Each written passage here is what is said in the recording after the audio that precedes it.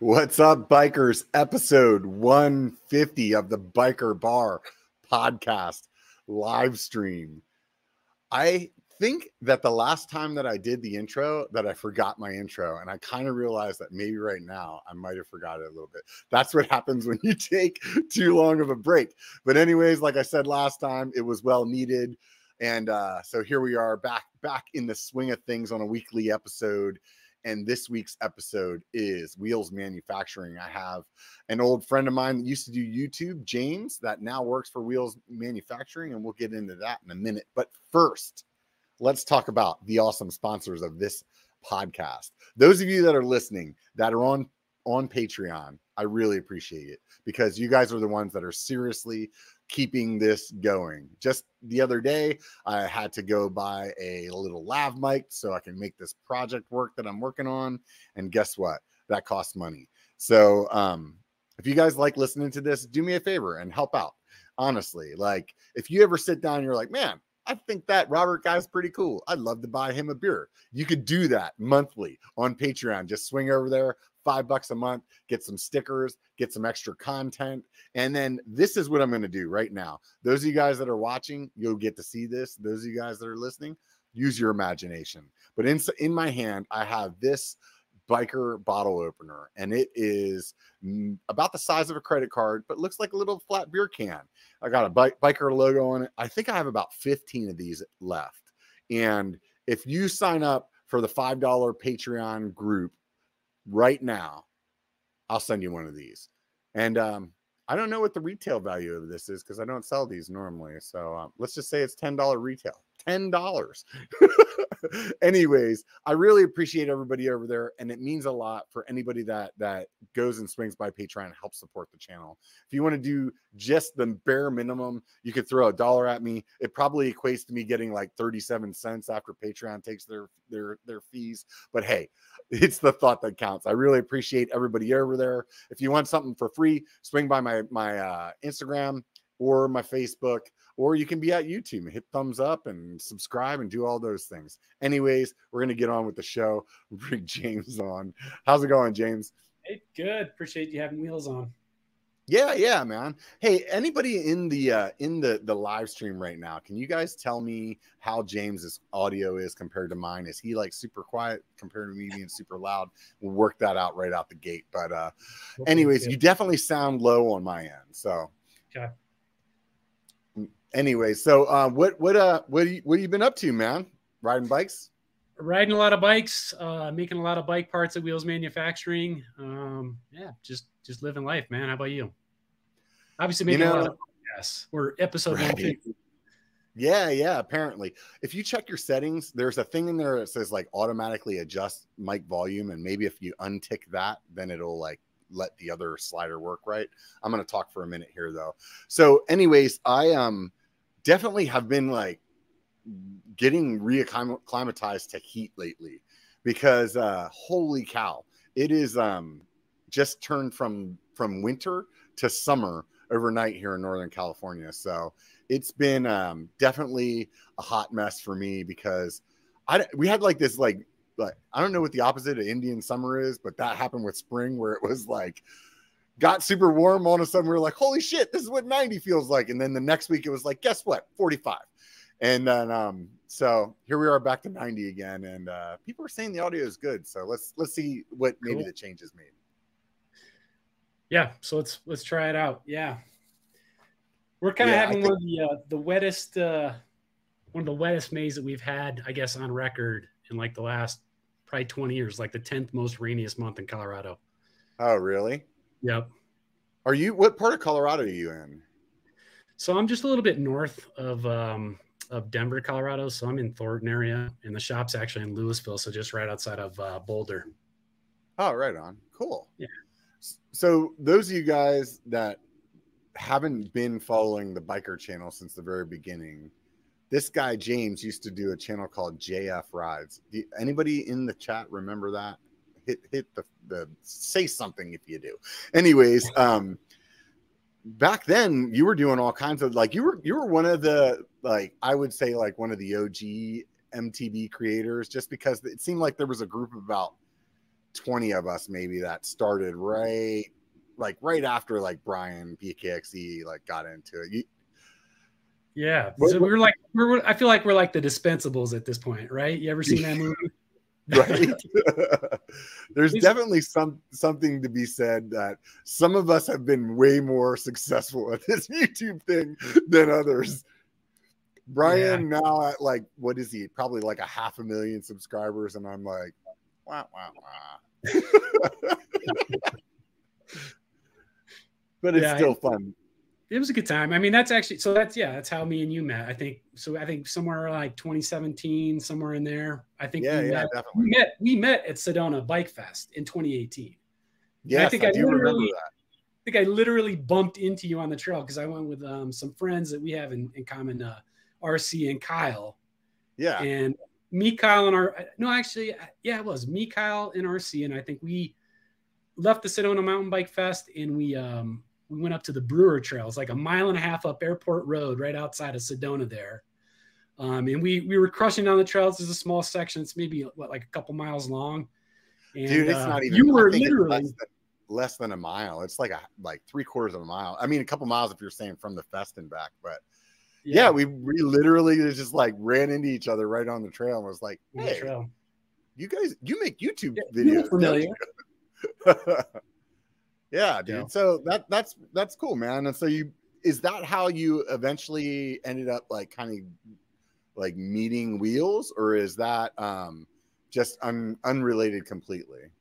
I think totally unrelated was the YouTube content that I used to make. In fact, I'm not even sure if anybody at Wheels even knew that I was making any of that content, but they do now. But yeah, no, I went to work with Wheels at the end of like 2019, just before COVID hit. So before then, I'd kind of been, in another position. It was a state job for about 13 years, and I was really passionate about cycling. It's always been kind of a staple in my life, and I did marketing for my state job, and just the two just happened to pop up at the same time, where interest met opportunity, and I went to work for Wheels doing their marketing, which was a little bit interesting, right? Because kind of right as COVID hit, it was that was a strange thing for all of us, but it was even more strange to be starting a new job and then to have to deal with all of that chaos that kind of happened with COVID. Yeah. Maybe you had just done some like videos on Wheels parts then before, because I feel like it was like I feel like I remember seeing some content on the channel before maybe it was just a coincidence or something. But I mean, I think I'd always done some of the silly like how to type install videos or something. Yeah. ESI grips or something that I had done at some point. But yeah, nothing for Wheels until I started working for them. Kind of like that's crazy. Like in my mind, it totally like went a completely different way. I have a different narrative for your life. Oh. So anyway, so you've been over there since COVID, and how are things over there? Good. I think during COVID, everybody kind of had to. I think during times of downturns in the economy, the bike industry actually does pretty good, and that's because people have to look for cheaper means to get around, or find cheaper ways to work out or recreate. And so during COVID, that was probably some of our busiest years. I think was in between 2020 to 2022 was it was just grind all the time to pump out new products and new product descriptions and social postings and all that stuff around Wheels products. It was busy. Yeah. Which is funny because the bicycle industry, like when it first happened, like everybody was freaking out because they were like, we're all going to die. Nobody's going to buy anything. It was like, I don't know, like you remember, I'm sure you do, but it was like all the bike shops were like, everybody's going to go out of business. And then like a month later, they're like, oh my God, we have nothing left. And we need this out. We need everything. We need it all. So. Yeah, we did. Yeah. I mean, that was one of our saving graces, honestly, is if you remember kind of like as COVID started, right? We couldn't get parts anymore because, transportation, shipping containers and things like that kind of all shut down. Companies that were manufacturing a lot of products were overseas and they couldn't produce anymore because their warehouses and their manufacturing facilities shut down. And because, I mean, we're based right here in the US, and we make, I guess we could probably talk about, you know, what all does Wheels actually make, but we make it all here in Louisville, Colorado. So we were able to bypass all the needs to, you know, bring stuff in from overseas. We made it right here. And, you know, we were supplying parts to all the major OE bike brands and bike shops and distributors, and yeah, kept parts flowing. So just generally speaking, how would you explain Wheels manufacturing if like you met one, like somebody at a bar and they're like, where do you work? Yeah. So the I'll give you the short version. If you want the long one, we can do that. But the short version is Wheels manufacturing has been around for 35 years. We've always been based, I think, in some capacity out of Boulder, Colorado. So we started off as Wheels of Boulder. We were an independent bike shop with a small machine shop in the back. And, you know, outside of selling bike parts and fixing bikes, the guy who owned it at the time was also a machinist. And he, you know, figured out, hey, I can make some of these bike parts that, you know, people are having a hard time getting, or he's having a hard time sourcing. And I think, you know, obviously 35 years later, the biggest part of the business now is no longer a bike shop. It's you know, it's a full-on manufacturing facility. Yeah. The irony in all this is it's called Wheels manufacturing, but we do not make wheels, Robert. You guys are gonna have to work on that. Yeah. Maybe try to I'm still listening to the audio, and I'm being super crucial over here. If you try to tick that box again, that auto adjusted, I think it's okay at this point. So, and that other one, I think was making it spike a little bit more. Okay. Anyways, those of you that are listening on the podcast, you can like bang on your stereo or whatever it is that you're listening on, your AirPods. Don't hit your AirPods too hard. You might knock yourself out. But I think we got it straight now. So anyways, so originally it was a bike shop, and he starts making different parts. I mean, 35 years ago, I can see that as like a pretty viable business, because we didn't have the access to things as much as we do now. And but you guys have, obviously, since you were like in early, you were able to really kind of like lock your place in the mix there. So you guys make tools. That's like, I would say, one of the first things that I think of whenever somebody says Wheels. So was that just that process just kind of happened naturally, or? So the tool piece, I think, kind of probably came later, or more of as a necessity. So, I mean, honestly, we produce a lot of things in house. So anything from cable ferrules, cable crimps, ball retainers, you know, cups, cones, axles.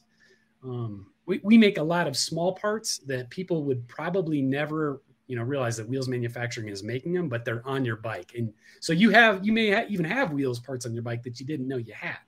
Obviously we don't, you know, brand those tiny little pieces, but we make a huge supply. We're probably one of the largest producers of small bike parts in general. But oh, wow. Kind of like, yeah, some of the buckets that we make, you know, we're known for high quality bottom brackets. We're known for derailleur hangers is another huge one. So if you're familiar with derailleur hangers, you know that those things are horrible in that they're designed to break, and they save your expensive, you know, derailleur, but you have to always have a backup one if you're out on a ride. So there's about 2,000 variations that we kind of know of those different hangers out there. We make about 600 different types of hangers. Wow, that's crazy. So, yeah. Are you guys like OEM for a lot of other companies, is what you're saying then? Yeah, no. So we do full spectrum. So, I mean, yes, our bike parts are on anything, probably from Trek to, you know, big box store brand stuff, I'm sure. Oh, I see. We also sell to distributors, bike shops. And then just recently, you know, we started selling direct to consumer, straight to the website as well. Oh, right on. Yeah. So what's the difference then? Like why would I want to buy a Wheels bottom, or I'm not a bottom bracket, but like a Wheels derailleur hanger instead of getting one from like Santa Cruz? Is it cheaper or like better material, or? Yeah. So a machined part is a little bit of difference in the manufacturing process is really all it is. But basically, you know, a molded part is stamped or pressed out. It's not always necessarily as accurate, or the tolerances aren't quite as good as they could be for fitment on your bike. So by machining them, we can hit really tight tolerances, make them super accurate, make them fit on really well. And then they're also not going to, just completely, if you accidentally bump it, it's not going to just totally end up into your cassette like a lot of the cheaper, kind of OE-ish style hangers do. Ours last a little longer. They're designed to have a little more abuse to them before they totally snap or before they totally bend in. So let's say your bike falls over, your rear derailleur hanger kind of gets bent just a little bit. You're able to use a tool, kind of bend that back and do it a couple times before you totally have to get a new hanger. Whereas like the cheaper ones, they don't necessarily bend back as well. You end up with that, rear derailleur, you can never get into a gear, kind of cranking around back there. And you're like, why is this happening? Dude, I bought one of those like Park Tool derailleur hanger benders. And so far, the derailleur hanger bender is like 4 or 5 points in, and I'm at 0 at adjusting it correctly because that thing is just snapped every one of them. Apparently, I'm too much of a gorilla to use that thing because basically what I do now is I go buy another derailleur hanger, and then I try to bend the one that I have on my bike. Then I snap it, and then I have to replace it with the one that I bought. I mean, that's good for business for us. Yeah. Keep breaking them, Robert. Right. So do you guys you guys have a lot of anodized colors on your website for all the parts. Do you like have different colors and everything in the site, or is it just like particulars?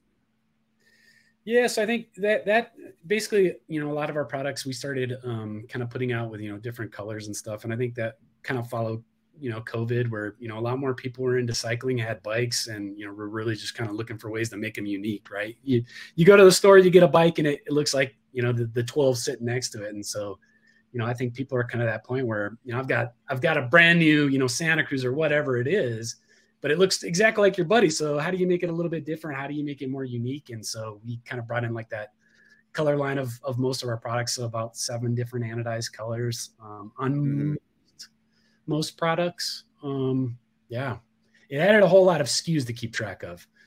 That's the reality on our side, but I think it makes it fun for people. So you guys still do all your own manufacturing then as well? Or And where's the main machine shop that's there in Colorado as well? Oh, totally. Yeah. So everything pretty much machined is machined in house right there in Louisville, Colorado. Occasionally we'll have somebody help us out with a little something, but for the most part, I mean, raw aluminum comes in the back of the warehouse and it pops out the end off the lathes or the mills as a completed product right there in Louisville. That's pretty cool, man. We have a big machine shop for the company that I work for as well. So it's neat to see like a big brick of metal turn into like a thing, Totally. Yeah. I mean, there's no shape to this big block of metal. It just some engineer who thought it up and could put it into a CAD design and throw it on a machine. It pops out like just a totally complete process. That whole process is amazing to see. When you see it in person, it's really, it's just like, oh, I didn't think about that. Like a hub, for example, or like even like your bottom bracket. I guess that would be a really good example. It's like that's a cylindrical like piece of aluminum, and it comes in a freaking piece that's like 20 feet long, and then you like cut it down to size, and then that turns into a bottom bracket. It's like it's just crazy. Seeing the raw kind of like go through that process. So it's really neat. Yeah. I mean, I think the benefits to, kind of having it done local and not having it maybe done overseas where we can't necessarily always QC or something is, when a part goes in, we see it from beginning to end. And so that block or that tube of aluminum, gets programmed by one of the people in the shop. They watch it the whole way through. They're checking it the entire way to make sure it's meeting all like those, tolerances that those parts have to have. And by the time it pops out, I mean, we know we have like that quality part and it's been QC'd and checked. And so that's a cool part of, I think having like in-house machining is being able to kind of control all that and knowing that you have a great part. Yeah, totally. Do you guys do your own ano as well? Anodizing? No. Nope. That's we outsource that through a couple different vendors. That's a whole nother beast, I think. Yeah, totally. Yeah. I mean, I've definitely talked to a few different other companies that are building their own stuff, and then they still like, it seems like that's like a specialty thing where it's like maybe more effort than it's worth to like try to do on your own. Yeah. Yeah. Even with the stuff that we do at the company I work for, we don't do our own ano either. And I'm sure we have guys that are plenty smart enough to do it, but yeah, it is what it is. Do you guys, I saw you guys had some like crazy like ano thing on there the other day. It kind of looked like a galaxy. Yeah. So that was our headset press. So are you doing any other parts in that color as well? Or it kind of looks like oil slick almost. We kind of have, I mean, we do like occasionally some small batch releases of, parts or tools or something, a couple times per year. And what we just released was, it's called Mystic is what we're calling it. Kind of looks like that galaxy, cloud, something like that. Kind of a finish on these headset presses. And so a local girl who she's actually in Broomfield, just not too far from the shop. She basically does all this stuff on her own. She's like an artist, and she makes some really cool parts. Yeah. So I noticed on the main homepage of the website, there's like some different tools and things like that are there, and you can see like a linkage for somebody's frame. Do you guys do that, or is that just like kind of part of the picture there? Like if you somehow screwed up the link on your frame, could you get a new one from Wheels? Or so that's one thing we don't make, but we probably could make. I mean, I think what you're looking at is probably on our homepage is that slider banner that has the shop. It's sitting on there.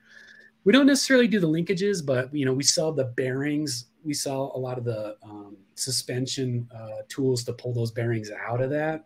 So like if you're ever gonna go and take all the bearings out of your suspension on your bike, we probably got like the different drifts and extractors and presses to put those things back in that you need. But the linkages themselves, we probably could. I mean, maybe that's something we should look into since you eyeballed that.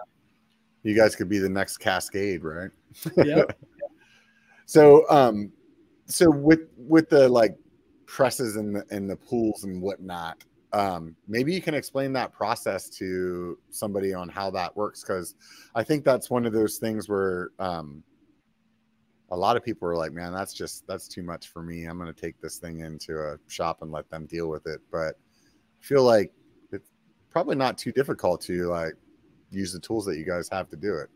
Well, I mean, I think you're right, Robert. I think, I mean, you can always go to a shop. And I mean, I think, for most people, if you're not totally familiar with what you're doing on your bike, you should definitely have like a professional mechanic, put their hands on it and make sure everything's right. But I mean, with things the way they are, you can go on YouTube and find out how to do just about anything.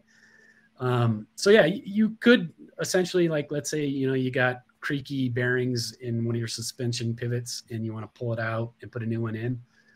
You could totally come to our website, look at the bearing numbers on your bike and figure out which bearing you need and buy the bearing, and then also buy the extractor based off of that number, and then buy the press and the drift to put the new one back in. I wouldn't say it's necessarily a hard thing. I think it's one of those things where, like, if you're going to try it on your own, it's probably good to have somebody who's done it before. Kind of knows what they're doing, walk you through it. But yeah, I mean, maintaining your bike is something you should do. I think it's something that probably a lot of people probably don't do. Yeah, I think most people just ignore it until it's like not working at all. I mean, at least that's what I do. I'm like, I mean, just recently I was trying to track down some creak that I was having on my bike. And so of course I'm like taking everything apart, and I got to some of the bearings that were in the linkage, and I was like, dude, this thing is barely moving. Like this is horrible. No wonder everything doesn't feel good. So I think there's some brands that will replace the bearings for free, like Santa Cruz, but like that doesn't cover that's just the bearings though. They won't actually like do the labor, you know what I mean? So when you said you guys sell bearings, are you like reselling somebody else's, or are you guys making the bearings? So, yeah, it depends on what bearings. I think most of our bearings are enduro style bearings. So we don't necessarily make them; they're just good quality bearings. Yeah. Okay. So you guys just basically have the good stock of it all. Yep. We it's kind of a sell-through item for us. I mean, obviously, we make most of the products that'll fit. Bearings by themselves are pretty standardized as far as like what sizes they are and what ratings they are. Is like ceramic, and then they have different levels of bearings. I won't get too deep into the bearing thing because that's a whole nother rabbit hole that we go down. But yeah, I mean, we definitely have them. If somebody wanted to do it, and they felt comfortable for it, I mean, they could easily just, either go to the website, wheelsmfg.com, and find what they need, including the tools. They could also order them. We have customer service. So if you kind of, run into a bind where you're trying to do it and you have a question, you can usually, get a hold of us, at least if nothing else, you can send us an email. And we can kind of get back to you and say, well, try this, or point you back to your local bike shop. But yeah, totally. So with your bottom brackets that you have, they're all kinds of different colors and stuff like that. And you have a bottom bracket finder on your website as well. It just helps people to be able to like figure out which one they actually have. What was I going to say? Shoot. Oh, so like when something new comes out, how long does it take you guys to like replicate that? Or do you maybe not make everything like when SRAM came out with Dub? Is that something that you sell as well, or? Yeah. So you brought up a really good point, Robert. So yeah, with the bottom brackets, we carry a ton of them. There are a bunch of bottom bracket standards, probably like, I don't know, at least 13 or so different bottom brackets standards. They call them standards, but the running joke in the industry is everybody says they have a standard, but nobody has like one standard. Everybody has like 20 different standards. So nothing. Yeah. The standard is make your own. Exactly. Yeah. So yeah, when somebody comes out with a new standard, whether it's, Dub or, 30 millimeter or whatever, eventually, people are going to need bottom brackets to, for that spindle size. So we'll go in and, obviously update our product line by, putting out a bottom bracket that can accommodate, whatever it is. Maybe the next one's a 35 millimeter spindle. Who knows what's next, but yeah, totally. Got it. So like on some of these ones where it's like cups, and I haven't had one of your bottom brackets before. So like with SRAM ones, in between the two cups is usually like a plastic piece. Is that still plastic with yours, or is it machined as well? Yep. So bottom brackets, especially like that come OEM on your bike. So it could be like a SRAM, it could be a Shimano, it could be something else. It's an OEM style, and typically they're pretty good. The bearings in there are decent, and they'll get you going, and you'll use them and you'll be just fine.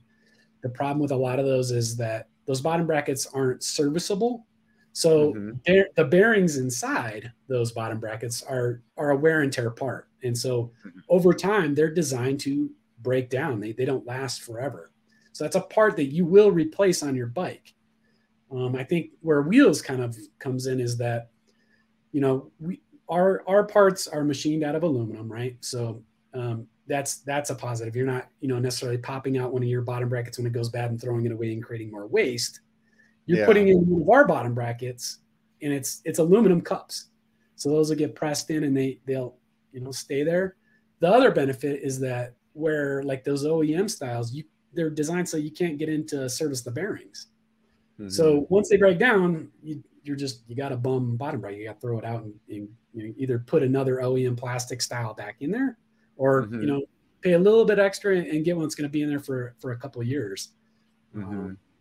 So yeah, a little bit of a difference. Yeah. So like basically the difference would be like the SRAM one that I use, you're not going to take the bearings out of them. Whereas if you were to buy one of the wheels one, then you would just press in a new bearing when that thing starts to get old. Yeah. So really, so bottom brackets in general, like you should service them, and you should probably, you know, that or you're going to be replacing your bottom brackets more often. So if you get a bottom bracket that you can service, you should probably do that a couple times per year, probably, you know, maybe, you know, mid-season, you know, end of season type of servicing.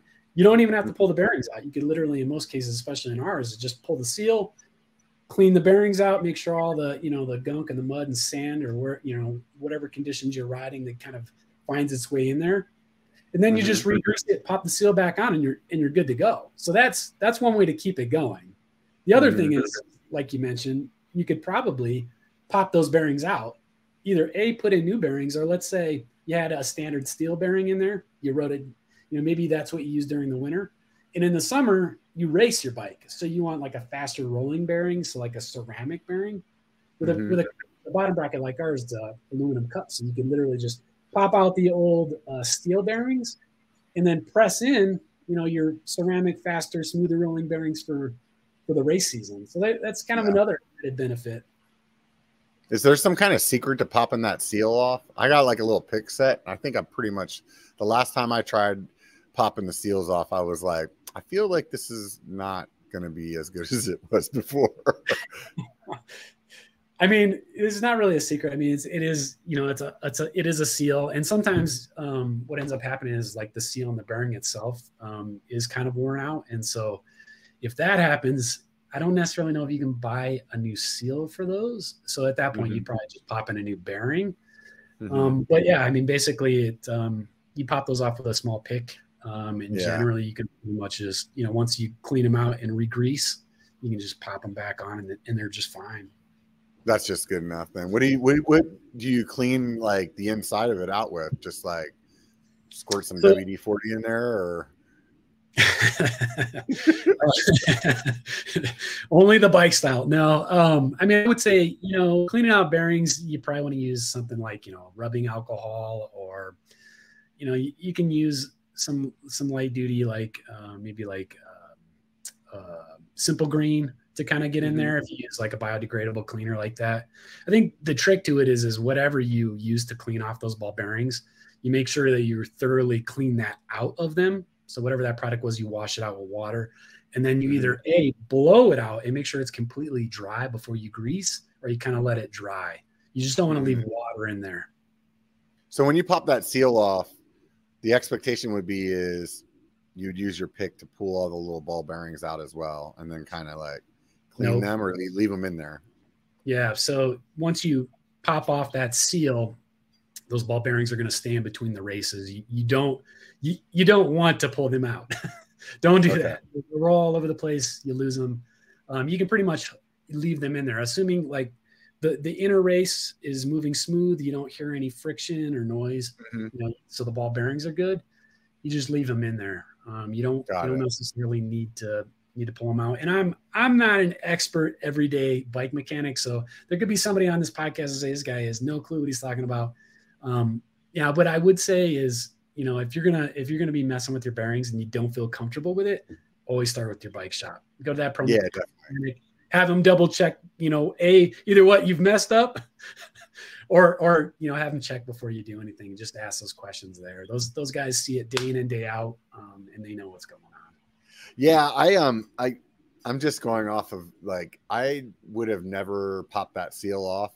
And, recently, like a friend of mine had some kind of issue. He went to the shop. The shop guy did exactly that, right? He popped the seal off, fixed whatever his problem was. And I was trying to like chase down that creek on my bike. And, you know, the best time to do that is like an hour before you're supposed to leave for some ride that you're meeting a bunch of people on. And that's when I decided to do it. So at this point I had my bike all apart and I'm like, oh my God, this bearing's like fucking toast. So I popped the seal off, and then at that point it's like the grease that was in there was like all like super gunked up and nasty, like it probably like was stopped being greased like a year ago and just turned into like muck. So at that point I was like, man, I'm in over my head at this point. I don't know what to do. I just shot some more grease in there, popped the cap back on, and split. But so I feel like the knowledge that you're giving is better than the knowledge that I had. If nothing else, don't use this as a tutorial to do your bearings, but take this as like, hey, this is an opportunity that, yes, you should be having your bearings and your bottom bracket maintenance. And like I said, right. I typically take my bike to my local guy, and he's a local bike shop right here in Boulder, and I just let them do it. He knows my routine. You know, we normally will set up at the bike shop. It's like, I'm going to come in at the beginning of the season. I'm going to come in at the end of the season. And he just, you know, he gets in there, cleans out the bottom bracket, does that normal thing, and gets you going and out the door. And you don't have to worry about it unless you really enjoy that. I mean, I would just say, whatever you do, make sure you get your bottom bracket serviced a couple times per year. And, you know, it depends on conditions too. Like if you're riding in a super, you know, wet, muddy environment that's humid, you're probably gonna have a lot more mud and gunk and water that's gonna make itself in there. And so you might be having to service your bearings a couple extra times. Maybe it's once per quarter, or could even depend on how much you ride. You know, if you're a pro athlete, you're gonna certainly put a lot more tear on those bearings than somebody who just, you know, occasionally weekend warriors his bike. So yeah, I typically go with the ride it until it's so freaking bad that you have to replace it. Just ignore everything. Oh, I can't. No, don't do it. Don't do it, Robert. I'm sending you a bottom bracket to this. When I'm like, I feel bad for my friends, man, because like we'll go on a ride and it'll be like, man, that squeak is really annoying. I'm gonna fix that tomorrow, or I'm gonna fix that when I get home. And then I usually do that for about at least 6 or 7 rides until I'm actually so annoyed with it that I actually do try to fix it. And then who knows how long the fixing it process takes. But yeah, unfortunately, I'm that guy in the group. Yeah, I was gonna say, you don't want to be that guy that has to listen to the creak and squeak all day long by yourself riding your bike. But don't be that guy when you go on a group ride that it makes everybody else listen to your creak and squeak for 2 hours. Yeah, believe me. So what I do when I'm by myself is I just turn my music up and then it's fine. Everything's fine.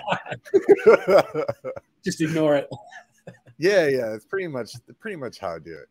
The worst is whenever you ignore something for so long and you're just at the point where you're like, okay, I'm either going to choke somebody, and I guess it's going to have to be me because I'm the one that's ignoring it, or I'm going to fix it. And then you go to fix it and it's like literally like the easiest thing ever. Like here's a good example. Man, my shifting is really horrible.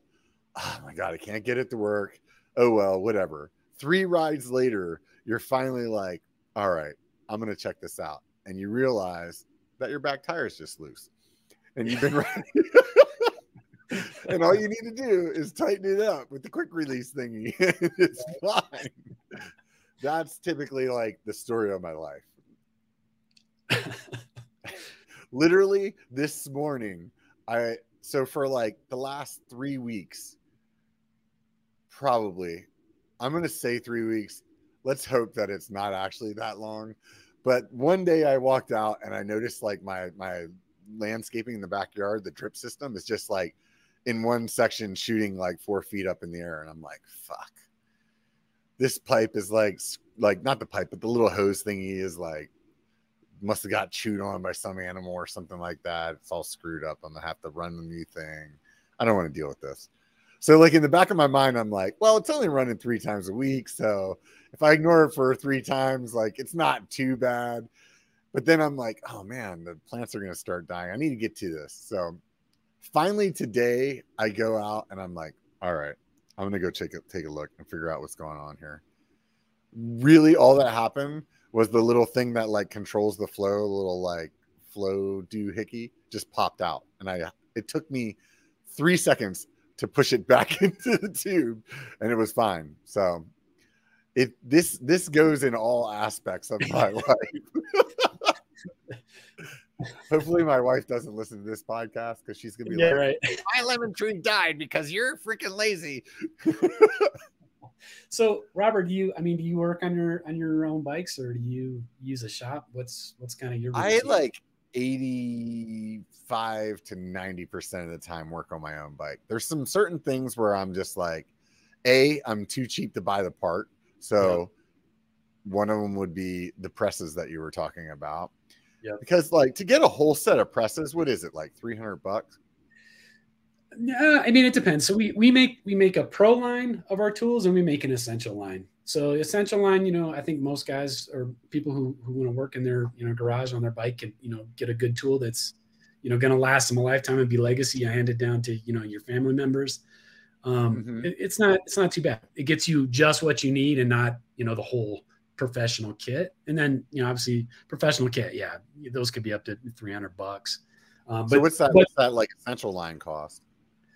It depends. I mean, those things can vary anywhere from like $100 to $150. It really depends. So that's not too bad, man. No, what press kit we're talking about. That's an investment. So if you're somebody that's take up working on your bike, I mean, you might save some money in the end. Paying somebody else to do it. So get a good tool to start with. It's going to last. I mean, I know you've got one of our press. I've seen it in one of your social posts. Yeah, I do. It's like hanging right up there. I bought that for a headset. It's a headset press. And to be honest, like your prices for your presses were like way cheaper than some of the other stuff that's out there. We won't throw any names out, but so to me it was like, all right, well, this seems like a good idea. And then the next bike that I bought didn't need the headset press anymore. So I don't even know if I've ever actually, I might have used it once, but I got it for life. That's true. You can start renting it out. Yeah, I should. But I wonder if they have like a tool share platform.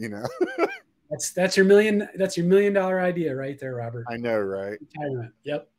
I feel like knowing me, I would spend more money on developing it than it's ever going to make. So, but the bearing press. So I mean, I only buy like Santa Cruz bikes, and so I don't have a clue how the rest of the world actually does things. So Santa Cruz changed their frames so that you just drop the bearings in. Like you don't have to have like I don't know what that is even called. What is that? Like not a press fit. It's just like you just drop the bearing in the frame and then it has like a little cap and you're like, whoop, that's it. You're done. So it doesn't need to be pressed in or anything? No. So most bikes don't do that, huh?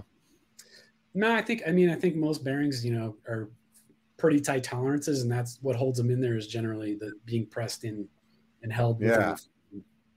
And some of those linkages. I could see that some of those could just be drop in. Yeah, it's really interesting. So, anyways, I think this might be the year that I start riding some other bikes. So, everybody that watches my regular channel, keep your eyes open because shit's about to change. So then I'm gonna need some presses, man. I'm gonna start using my headset press again. Everything's gonna be good in the world. Are you doing like a frame up build, or are you buying a complete bike? So this is the deal for me. I have been riding long enough that I don't feel like I can buy a bike from a traditional company and like it be worth it anymore, because I have so many opinions on what parts that I like that it's like, I'm going to use Santa Cruz as an example, but I mean, I think all your big box, like bigger companies like Pivot, Santa Cruz, Trek, Giant, whatever, they have their builds, right? Yeah. And like, to me, when I look at those builds, all I'm looking at is like all the parts that I'm going to switch no matter what. Like, let's just say I want a GX Axis, and the GX Axis build comes with a Fox dropper. I'm like, well, first of all, that's going to be like a 170, which I don't want. So I'm going to go buy a 210 one up, and the handlebars are going to be whatever. I'm like, nope, I like these one up handlebars. And then obviously like all those things, they just start to like add up where you're, instantly you're like, well, why did I buy this whole bike if like it's just a bunch of parts that I don't want, like, oh, that build also comes with aluminum wheels. There's no way I'm riding aluminum wheels, and so I'm going to get carbon wheels, right? And then it's like, well, their carbon wheel upgrade is going to give me hubs that I don't want. So it's like it's just pathetic. So I think that for me, it's like from here on out, it's pretty much like get a frame or go to a company that has more of an a la carte build where like, and you're starting to see a lot of that with these direct you know, direct consumer kind of brands. Like Fazari will build whatever you want. Commensal will build whatever you want. I'm sure there's a bunch of other people out there that are doing the same thing. Where it's like the Trek One or something like that, their customized line, like you can go through and pick out, you know, like the colors. You can actually, I think you can actually pick, you know, to have a wheels bottom bracket put in there. Oh, really? Yeah, I mean, customization is huge. I didn't know that Trek did that. That's really interesting. I'm pretty sure. Yeah, I think it's like Trek One. I want to say, not totally familiar, but yeah. Huh. Right on. Guess I'm gonna have to go talk to Joey Trek and see what I can do over there. Have you ever ridden a Trek? I've had a couple Treks, yeah, over the years. Yeah? I think like I had a Trek Amanda road bike for a while. I think I had a Trek Slash for a little bit. Yeah, pretty good stuff. I think I've ridden one like once. I don't even remember. It would have been like, didn't they have like a fuel or something like that? I feel like I might have ridden one of those. Yeah, yep, the fuels. Back in the day. Yeah, I don't really know much about them, to tell you the truth. So this year I really want to spend more time like trying different stuff, and we'll see what happens, because I don't know, man. I feel like there's so many good brands out there, and also, like, to be honest, like review videos do well. So I think that I'm gonna try to see how that goes this year. And I don't know, I tend to be like super brand loyal though, so it's like I feel like whatever brand I pick, that's pretty much all the bikes I'm gonna have. So right. I'm looking for brands that make all the bikes that I want. So I need a short travel, a long travel, a hardtail, and a gravel bike. That's all I'm asking. Okay. You ride a lot of gravel, don't you? I've been doing a lot more of it lately. I mean, it's definitely the trendy thing, you know, that's happening. I think, you know, a lot of people are taking that, you know, basically that 90s style mountain bike geometry and putting, you know, a little bit skinnier tires on it with drop bars is what that really all is. People will probably hate me for that, but you know, essentially it's kind of what it was, you know, back 100%. 90s, that geometry was kind of there, and you'd ride your bike, you know, on dirt roads and, you know, adventure. But now they've got drop bars, and it's a new way to ride, I guess. So I have a gravel bike, and I've put probably a couple thousand miles on this thing. I like never get in the drops. Do you get in the drops? I mean, like I'd have to be crushing, you know, trying to like put down some watts or something. But nah, I mean, I think, you know, I go for more like the red shift bars. You know, I like different hand placement and, you know, places to put your hands so that they don't go numb on like longer rides. But, you know, the drop bars that I have are pretty shallow and wide, so they come out a little bit further. They're not so much like what you'd think about, you know, with like road bikes where it's like deep drops and you're really over and down in them. Yeah. I was wondering if it was just me or like freaking I'm fat and my belly's in the way or something like that. But I'm like, I just really don't like, very seldomly, unless it's like you know, like a stupid headwind, or like you said, I'm just trying to like hammer some segment or something like that. Every once in a while I might like drop into those. But so do you, I guess the reason I asked this, so you think the reason that the gravel thing is with drop bars is really just about hand placement for doing big miles? I don't know. I mean, I guess, you know, just, I think it was a way to get people, you know, honestly, I think a lot of people just took the road bikes and just, you know, tried to get a little bit wider tires on them. I don't know. I mean, it just kind of took off where everybody, you know, wanted off the roads, and started, you know, going on dirt roads and on trails. Yeah, I hear you there. I'm just speculating. I don't know, because like to me it's like, what's the purpose? Like, why not just use a flat bar and like use that geometry with the skinny tires, but use like we're used to like mountain bike like handlebars, right? Yeah. But I think the only thing that like comes to my mind is like when you're on a road or a dirt road or a gravel road, I would say that you're like your hand placement and like with the drop bars, like being not in the drops, but like up in the hoods, you know, like, or on the handlebars itself, it's definitely like way more comfortable than like riding like a flat bar, like a mountain bike bar. Yeah. I mean, to be totally honest, like I ride my mountain bikes a lot more than I do my gravel bike, and I'm a poor gravel cyclist anyway. Like I have a Fazari Schaefer gravel bike, and it might as well be, you know, a mountain bike because I've got, you know, the 50 millimeter wide tires on there. I've got, you know, I've got a fork on the front, you know, it's a suspension fork. Oh, nice. Yeah. So I mean, like, I don't know if I'm the right guy to ask about the gravel scene, but yeah. You know. I'm like, my gravel bike sees more road miles than anything. So maybe that's like between the two of us, we have both ends of the outside like sections of the gravel group covered.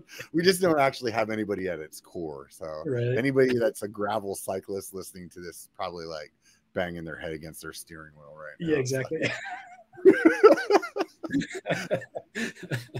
Anyways. I mean, for me, it was the N plus one, right? They were like, "Hey, there's a new gravel bike," and I was like, "Oh, new bike! I gotta buy it." Yeah. So I just went out and bought a gravel bike. Right.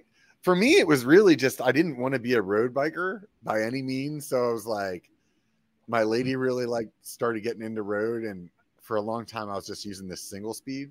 And apparently that's really like all fine and dandy until you have to climb some big hills. Then it's not fun.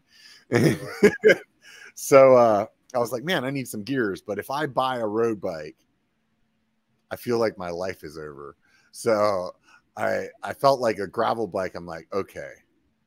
And honestly, I really like because I'm not a dedicated road cyclist, I like that ability to like, hey, there's a dirt road right there. I'm going to freaking go down that for a while. And oh, there's a little flowy single track that I not know isn't like super technical. Like I'm going to hit that, like, screw it. That's fun to me. Whereas if I had a road bike, then I'd be like just really screwing it up probably. Yeah. I mean, I don't, honestly, I don't discriminate. I mean, like, I just love bikes. So anything that's got two wheels, you know, and I can ride, I pretty much, you know, I'm open to it. You know, BMX, you know, anything from BMX to dirt jumping, you know, I've done just about a little bit of everything. So, I mean, I think the gravel bike is just, you know, another way to get out and experience and enjoy cycling, you know, whether it's got drop bars on it or, you know, whatever. It's like, you know, just get out and adventure, ride your bike. I tried to do the dirt jumper thing. That was an epic fail on my part. Every once in a while, I'll go to like the dirt jumps with my mountain bike, right? And I'm like, man, this is fun. I should do this more. And like once I like ran my Garmin just to see, and I was like, man, I rode like 9 miles and like I don't even remember how much elevation. It was all like 10 feet at a time though, right? Yeah. But I was kind of blown away. I was like, holy crap, man, that's like a really good exercise, or like really good exercise, and it was fun and blah blah blah, right? So I'm like, you know what? I'm gonna buy a dirt jumper. So I bought a dirt jumper, and then I was like, oh, I need to do a video on this. So I feel like right there is where I made the bar of entry too high, because every time I was like gonna take it to the dirt jumps, I thought, oh, well, I have to film this. I don't feel like spending the time doing that right now. I'm just gonna go ride mountain bikes instead. And then I did that for a year, and I never rode the dirt jumper. Oh, brand new dirt jumper just hanging on my wall. And at that point, I finally realized I obviously am just not a dirt jumper. So before it loses any more value, I'm going to sell it as brand new, never been ridden, and just cut my losses. Did you customize it at all, or did you just kind of just use it once? Fortunately, I bought it like it was a YT Dirt Love. It was a really cool bike. It looked rad hanging on my wall, dude. I really wanted to ride it, but so nice. Yeah. So it was like a really expensive piece of artwork for a year.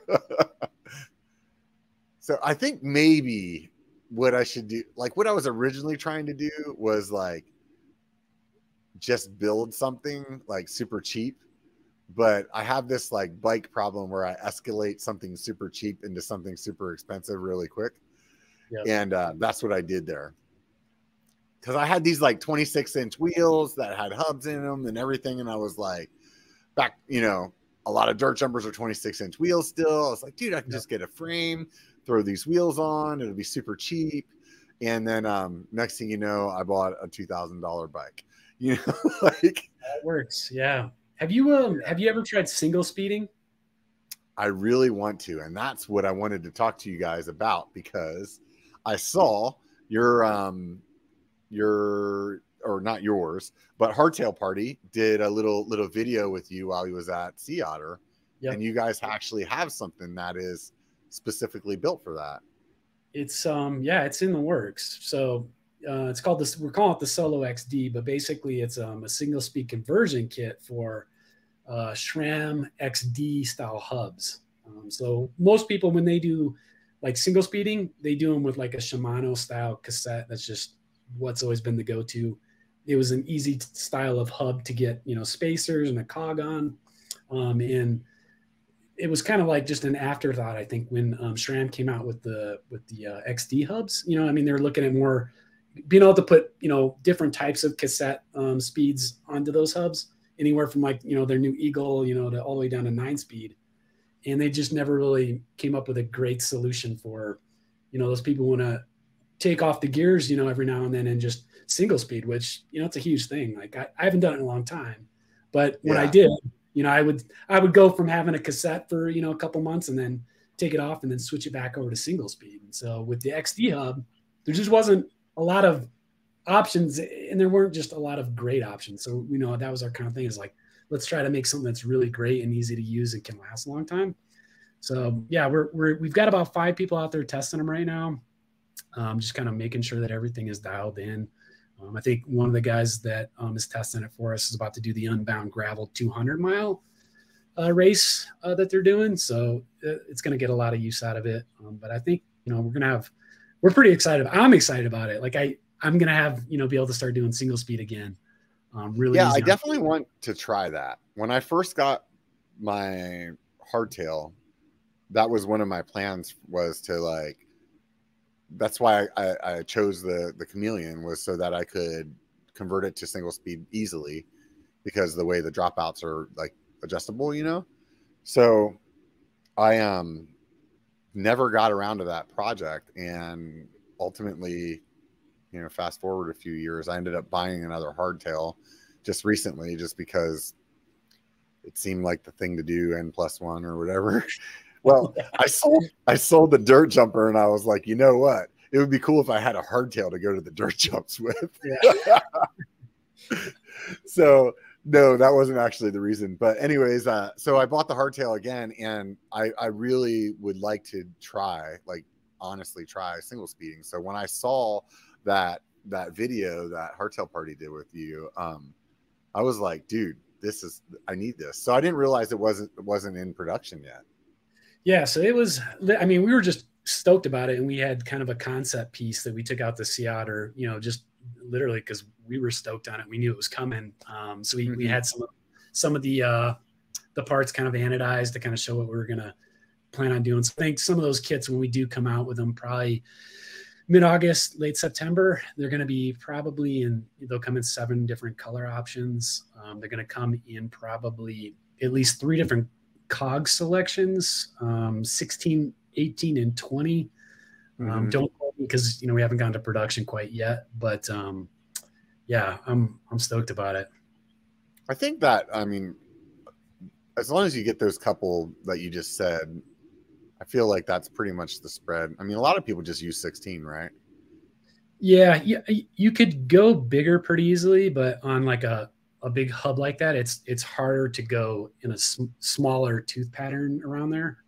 Yeah, just because there isn't. Do you want to explain for the people that are listening, like how that works? What's that? The product?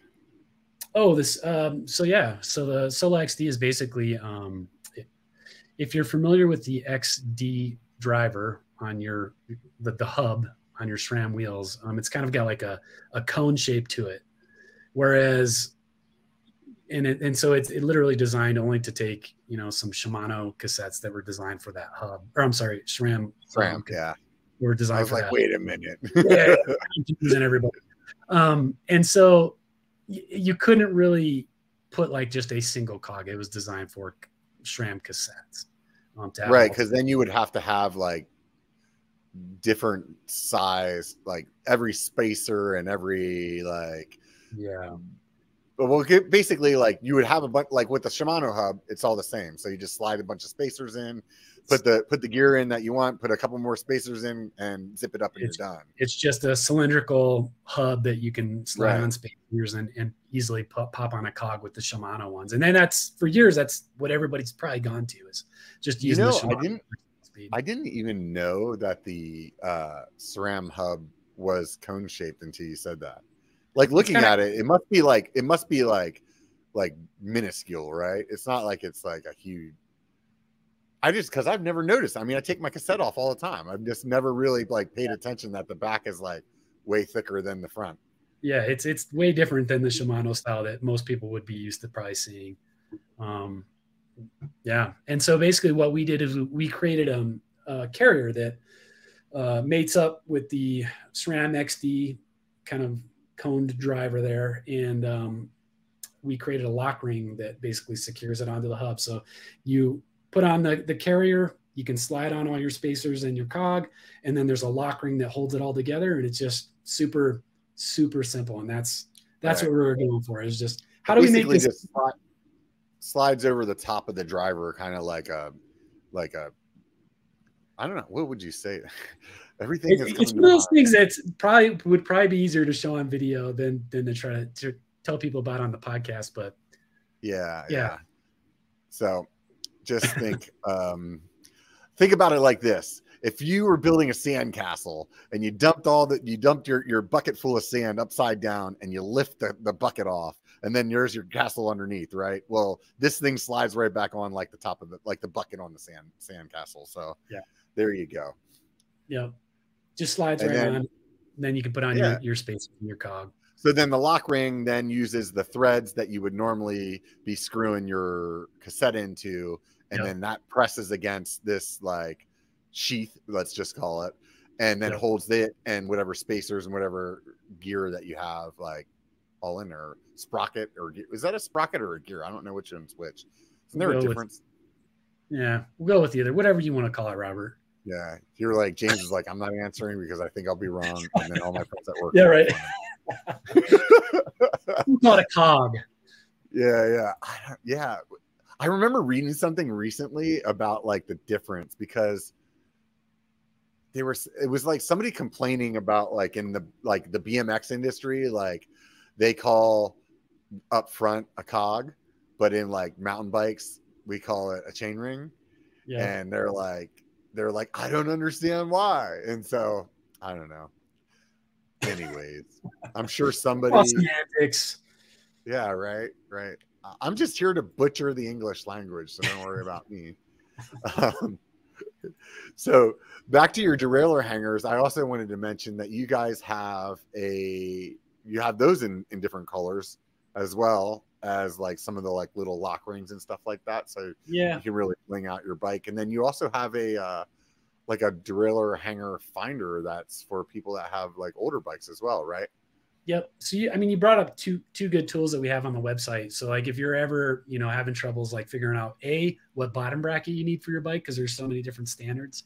We have a bottom bracket finder tool on the website. So wheelsmfg.com.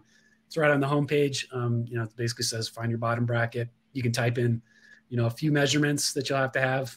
Basically inner diameter of your bottom bracket shell, the width of your shell, and the spindle, length and diameter. And it'll basically tell you for your configuration, you need this bottom bracket. And so you'll need a caliper.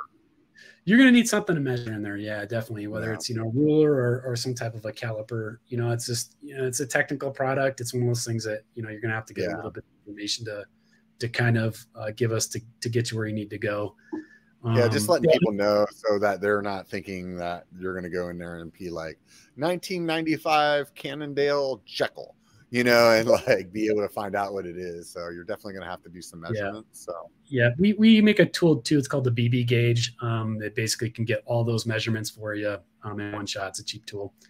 You can get it basically online or at your bike shop. You can take it home and measure all that stuff. But the hanger tool, like you were mentioning too, same thing. It's on the website, and you can just go there and basically pop in the model and the brand and the year of your bike, and it's a growing database. And like I said, it's got well over 10,000 different, model, frame, and makes in there. So there's a potential that it, maybe we don't have your bike in there, but for the most part, we've got all the angles covered. You're going to type in your make, model, and year. You're going to figure out what hanger you need. If it doesn't pop up, you can always easily send us an email or just give us a ring. And we can see, maybe we just haven't added your bike to that database, but it's insane. Like there's just so many bikes out there and so many different hangers that every bike manufacturer use that, it's just always growing. You guys have a derailleur hanger wall chart even. So if you want a poster of all of the derailleur hangers, you can get it right there.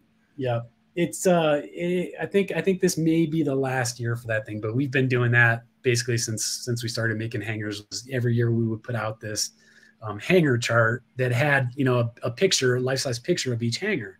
And so the bike shops get them and hang them up, and they could literally, say, well, I've got this hanger off my customer's bike. I can kind of eyeball it off the chart there and see which one it is. Oh, nice.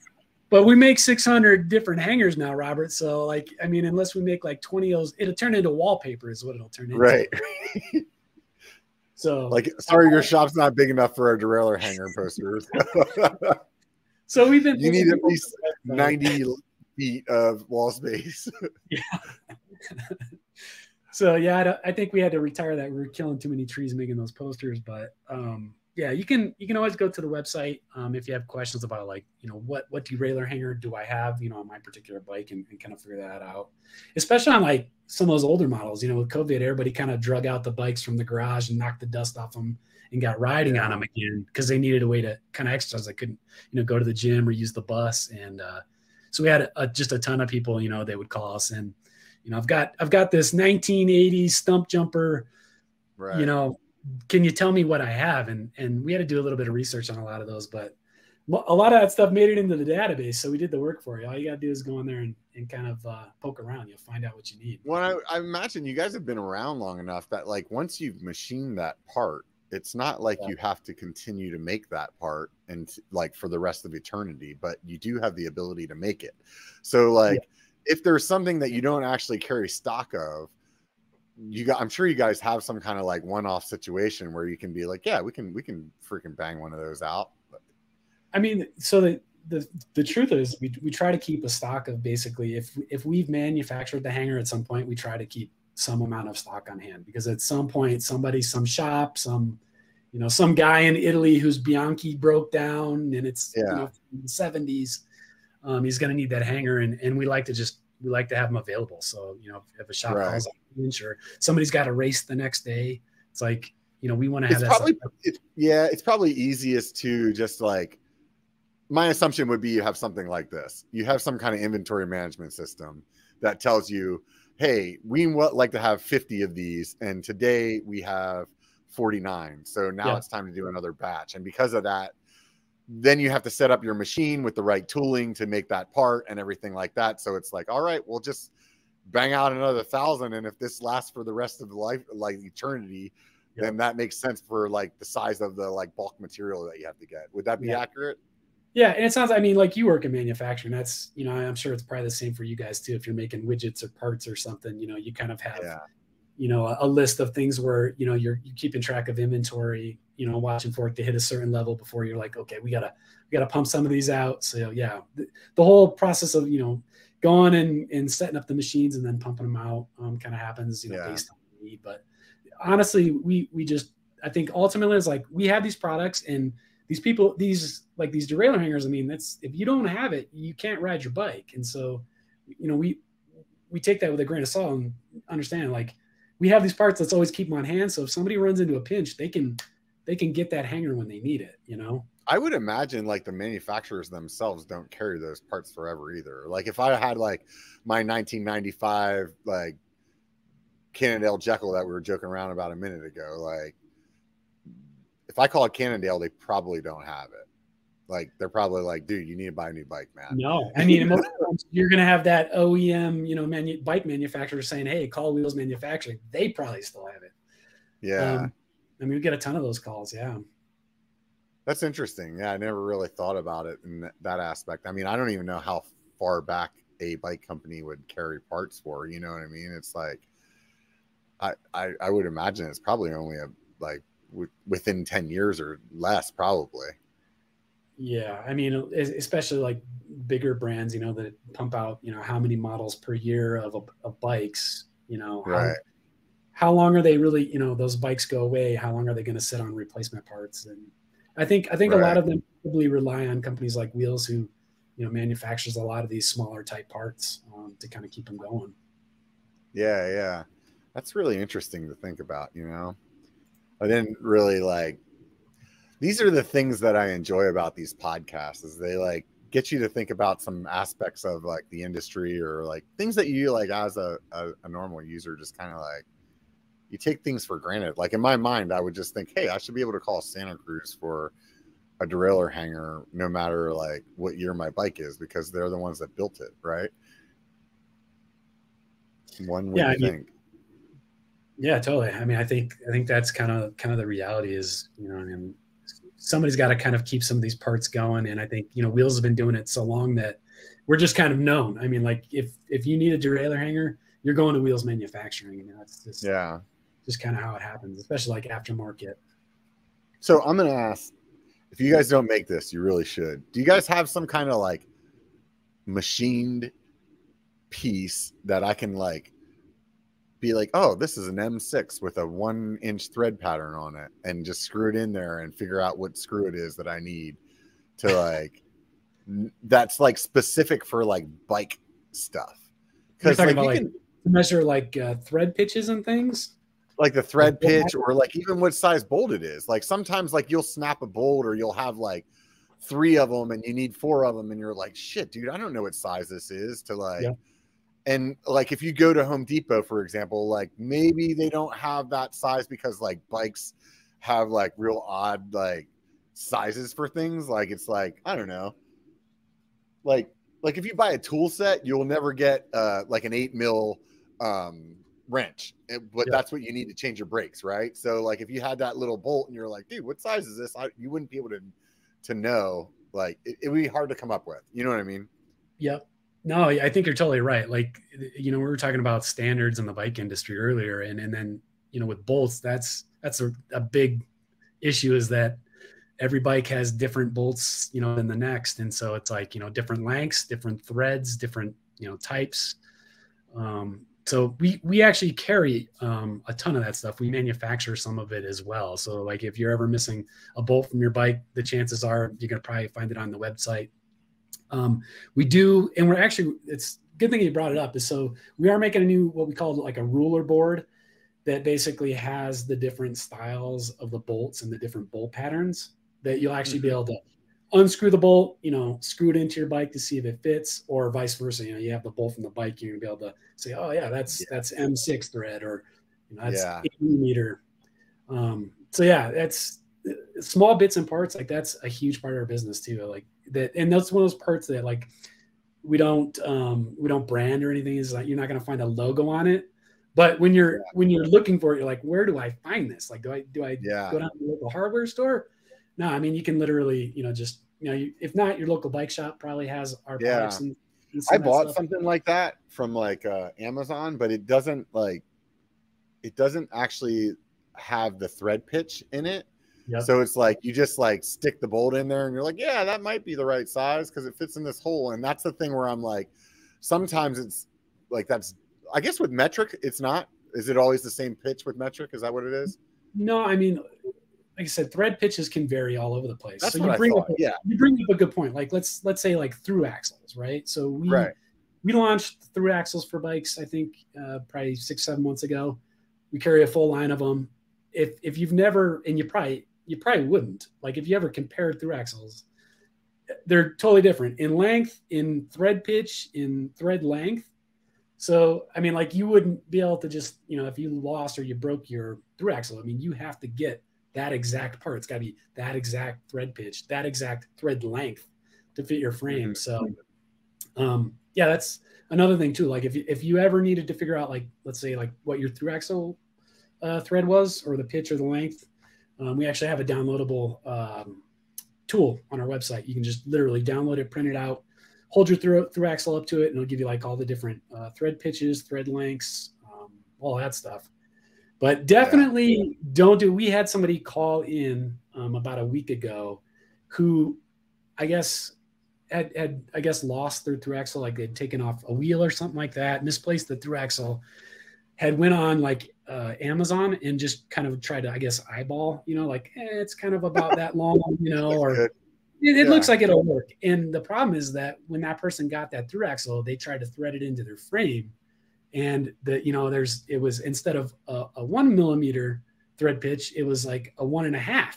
And so they basically tore the threads right out of the frame. Yeah, cross thread that stuff in there. So yeah, I mean, you bring up a great point with bolts, man. It's like, make sure you know what you're getting before you screw it into your bike, or you're going to put problems. So yeah, you would think that stuff is standardized, but really it's really just comes down to the design engineer that's like building that part. Like design engineer, that's what they had available, for that particular model. It's like maybe it was only M6 bolts that were available. Who knows? Yeah, it's kind of crazy. So it would be nice to have something that has those like kind of the all-in-one tool, like even if it was like 9x7 or something, you know what I mean? Like I could screw a through axle into it. I could put this bolt in there, take it out, and I know what I need to buy. So I would pay for that. The next couple, so we do have some. I think we might have kind of run out because we're about to launch a new one of what you're talking about. We call it the ruler board. For now, the name might change in the next couple of months when we roll it out, but that's what it's got. It's basically got some ways to measure stuff. It's basically got a way to test the different thread pitches to make sure that the bolt that you got is what you need. I think making a wheels manufacturing list right now. I need make your wish list. I need a single speed adapter kit and a ruler board so far. Man, this podcast is going to cost me like $1,000. Hey guys, if you want to join my Patreon, now would be a good time to do it. We got you set up with the biker discount too. Don't forget about that. Oh yeah. I forgot to mention that. So those of you guys that made it this far, you're going to get the 10%? 10% off your first order at Wheels Manufacturing retail order. Just use code BIKER. So B1KER, BIKER. Does it matter if it's uppercase or lowercase, or? I don't think so. I think if you just punch that in, it should work for you. Try them both. Maybe uppercase gives you 15%. You'll never know. Yeah, right. If it doesn't work, just give us a call or send us an email. But I think you're good. Yeah. No, that's awesome. I'll definitely put that in the show notes as well. So keep people in the know. Does that like expire after a certain amount of time? Do I have to call you every year and be like, I think it's good until it isn't. We'll just say that. How about that? Okay, that sounds good. I'll throw that up there on. I keep a list of all of those type of things for my Patreon people. So not to plug Patreon more, but I actually do. So like pretty much all the vendors that I work with, and some of them, like the way their system's set up, it's like, it only works for a year. So I kind of have the caveat of, if you use one of these codes that's here and it doesn't work, let me know and I'll get it squared away. Most of the time, everybody's like, yeah, we'd like to sell more of our stuff. We'll fix that code for you. Yeah, exactly. So, how much or wait a minute, I didn't want to get into single speeds yet. I want to talk more about the through axles. So is the main reason that like people would get one of your through axles is just once again to like change the color, or they like mess theirs up? Is that kind of what it comes down to, or is there any kind of like other advantage to your part? So our through axles are priced pretty competitively. So I mean, they're a great price. So if you need one, it's a good place to start. I mean, they're made right there in Louisville, Colorado. They're made made out of 6061 aluminum, I believe, and they're quality. So basically, you have 5 millimeter hex on both sides. So let's say a side gets damaged, you wreck your bike, you can use either side to get that through axle out. Some through axles don't have that. The other thing that you can do with ours is that we have these through axle caps. So a lot of people will anodize the entire through axle, but you never see that color. I mean, you only see what's on the end. So instead of anodizing the full axle, we basically got through axle end caps. So you can customize it, I think, in 7 different colors as well. Add a little extra bling onto ours by just adding these end caps that pop in, kind of give you a little extra bling on them. Right on. Yeah, we got full selection. So is yeah. most bikes. So if you're thinking about changing some blingy stuff on your bike, Wheels Manufacturing is a place to go, huh? I imagine you guys do like headset spacers and stuff like that as well, like other little rings. Yep, headset spacers and top caps, kind of a new one. We kind of offer like the classic one where you kind of have like the stem bolt that goes to the top, and you can kind of see it exposed. And then we also have like what we call the Pro line. They use like our Stack-Right technology, we call it. So basically the spacers are channeled so they lock together so they don't, end up misaligned, especially for people with like OCD like me. I hate seeing, spacers that don't line up just right. And then you're speaking my language, man. Don't even get me started on the OCD. It's the little details that just drive you nuts. So the Stack-Right thing keeps the spacers lined up, looking good. And then on the Pro line, we have a flat top cap that basically, you can't see the bolt. So it attaches to the stem bolt and gives you like this clean, flat look on the top. So a little bit nicer look to it, a little cleaner than kind of like the classic headset spacer top caps that you're used to. You know what? You should go tell your engineer to make tomorrow. I think would be very well received, at least by me. Yeah. Is a top cap that has a Garmin mount on it, but like out in front of it. So like what I buy right now is like a stem spacer that has a Garmin mount on like a hinge, right?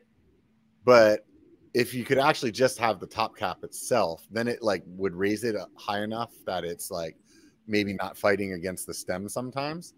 And that would be like the better solution. And there's not one of those out there. There's definitely like a top cap that is actually just a Garmin mount. You know what I mean? Like, so that it would be like right there on your top cap, but not what I'm saying. So if you want me to make you some like mock-ups, I can do that. I just need somebody to make it out of metal.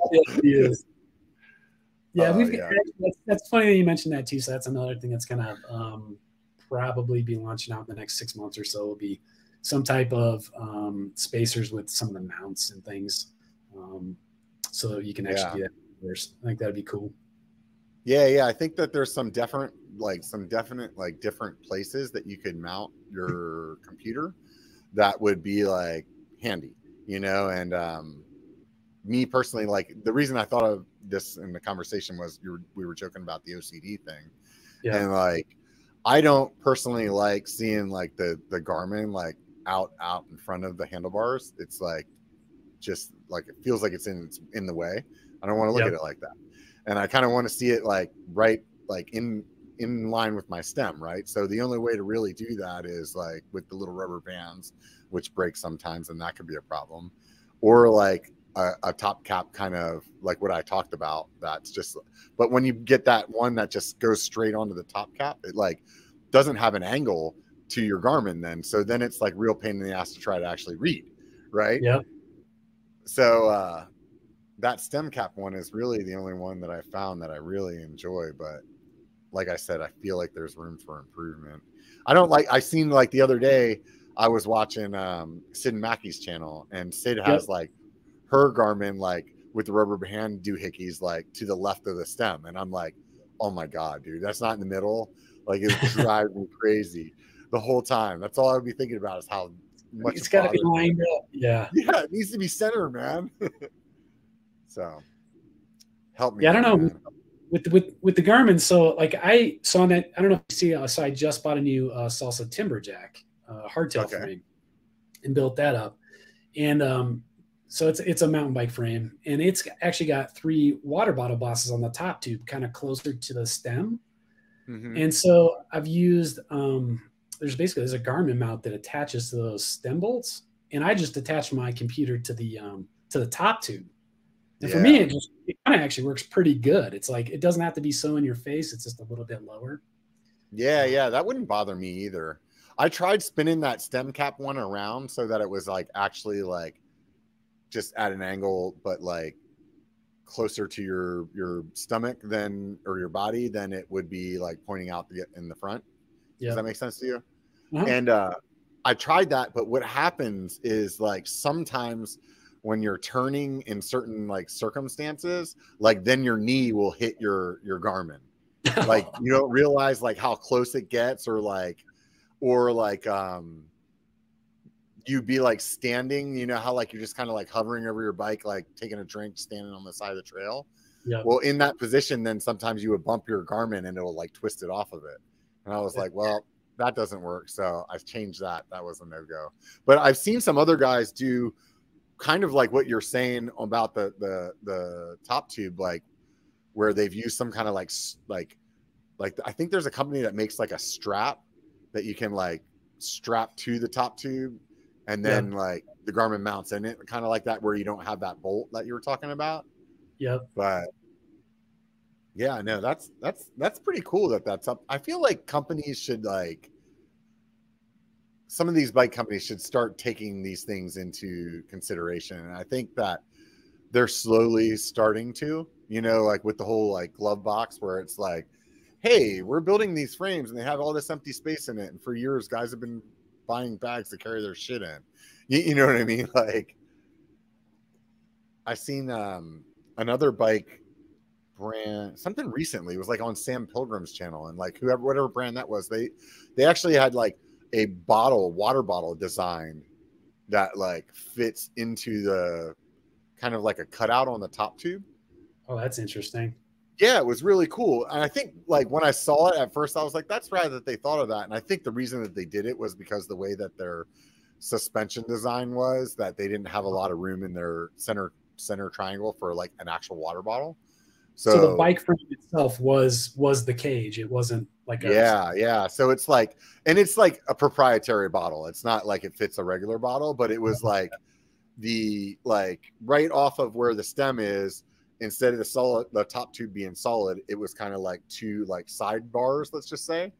Yeah. And then you had this slot that this like kind of like rectangular bottle could click into, and then then you have this like water storage there, you know, and I think a design like that, then it's like, okay, well, this is what, like, let's just say their size is like 650 milliliters or something like that. But then that leaves it open for like some third party to be like, hey, we can put like 1,300 milliliters in here if you don't like, if you want to carry that, you know what I mean? And so like, why is it? Yeah, somebody said in the comments, this Canyon e-bike. So like, why are they like disregarding the fact that like the majority of their users are carrying some kind of computer, like a Garmin, or are going to use some kind of light, like a, you know what I mean, to like ride with? Like, why not like the specialized SWAT box or whatever? I mean, I think it's like a super simple solution to just for storage, right? Yeah, just pop it off the down tube. You can stuff your burrito in there or whatever you got, you know, your wallet, and it's Santa Cruz now has that. They're calling it the glove box. Trek has had something for a while. I forget what everybody, you know, their marketing guys got to give it their own name. You know, it's like Ford in the front, right? It's like, look, everybody's going to have a trunk in the front of their electric vehicle. We don't all need a new name for it. But yeah, I mean, like generally speaking, I think that's the things that's going to like start to set some bike companies apart, you know, is like what we were talking about earlier.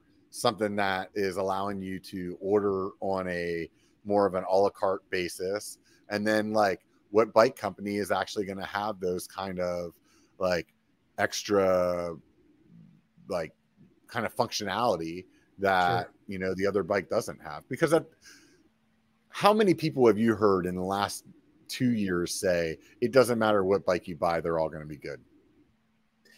I mean, the technology is great now. Manufacturing processes are down. I mean, like, yeah, most bikes that you pick up now they're really good bikes. Right. So like there has to be like small differences then that are going to start being the difference of like why you choose this bike or that other.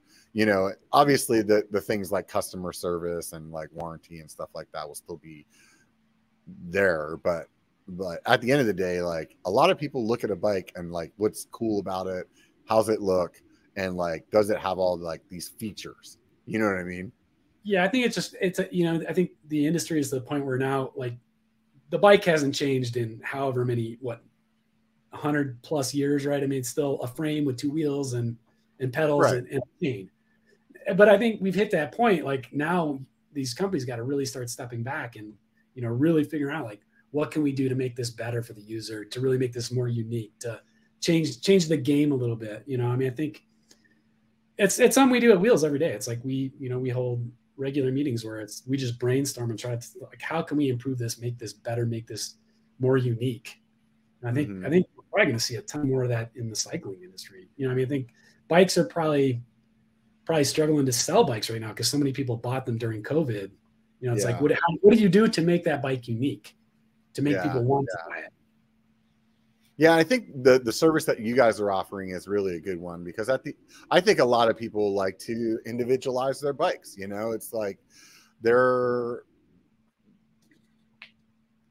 companies like Sticker that does decals to change that. You know, there's like, blinging out of the different parts and stuff like that. And it's really something that, for example, at Wheels, that you could do at a very low cost and like really personalize your bike. And like, you change the headset spacers, you change some like your water bottle bolts. Like Seth does this on his channel all the time. You know what I mean? I don't know if you guys make valve stem caps too, or no? We don't make those, no, but I did see that. I mean, yeah, Seth definitely had a bunch of those at one point, didn't he? Do you guys make seat colors maybe?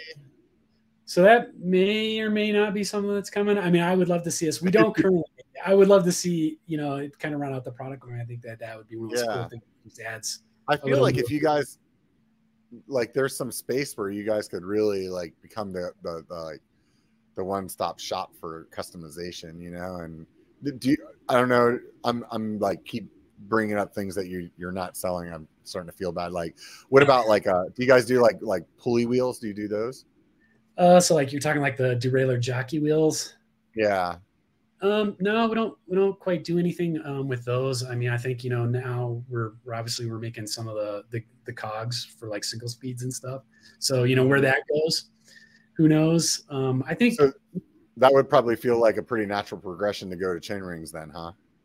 I mean, it could be, it could be easily one of those things that we do. It's definitely probably a need out there. I mean, I think there's a lot of great companies out there that are doing it. I think if, we can put our own little spin on it, make it fun. But I think, like you said, I mean, I think customizing is kind of where it's at. Like, there's a ton of bikes out there and people want to, they're not buying new bikes right now. They're just trying to maintain their bikes, right? So upgrading, maintenancing, trying to make them look a little bit more unique, a little more theirs. And I think like for us, Wheels, like we're a one-stop shop for that type of thing. Like if you want to I feel like if you guys were making chain rings and pulleys, like, at least in my perception, what the value would be there as a customer is that I would know that all of the parts that I buy, the anode is going to be the same color. The anode, and that would be right. Like that, like just the color alone would be enough reason for me to like buy everything from you. You know what I mean? Yeah. So like if you've ever compared like anodes from different companies, it's strange how different, some color variances are. Yeah, I mean, you could get a blue from Project 321 that's not the same as the blue from Industry 9. That's not the same blue from, like, I don't know, Industry 9 yeah, like so, like you could get like, oh, I got blue hubs and I'm gonna get a blue chainring, and you go over to chainring.com, whoever company that is, and you buy theirs, like Wolf Tooth, for example. Yep. Their blue might not be the same color. I ran into this with the green, basically. Like I had my last bike, I had a custom painted, and I had a bunch of like anode parts on it, and like almost everything that I bought, the green was a different color. It was really annoying, and if I could come to, like, if I knew I could go to Wheels and get like stem caps, spacers, a cassette, or not a cassette, like a chain ring and shit, if I wanted to change my pulleys too, like, boom, all that would be the same color. Like, you know what I mean? Like the bolts would be the same color. Like, to me, I feel like an oval chain ring's an oval chain ring. I don't feel like it's like, I don't really give a shit who it's from. Like, I just want it to be like the color and the shape and the amount of teeth that I want. You know what I mean? I mean, there's a ton of room. I mean, we could make a lot more things, and I'm sure we will. I think what's going to get interesting is like with e-bikes, right? Yeah. Like how are people going to really start customizing those? Because I mean, like those motors and things, like they're really man. Yeah, I can imagine that's going to go. That's going to be a whole nother thing. What the hell? So you guys have some e-bike parts on there. What is that stuff that you got on the site there? I saw something that said e-bikes. Oh, e-bikes. So under tools. It's like e-bike tools. What kind of e-bike tools do you need? Yep.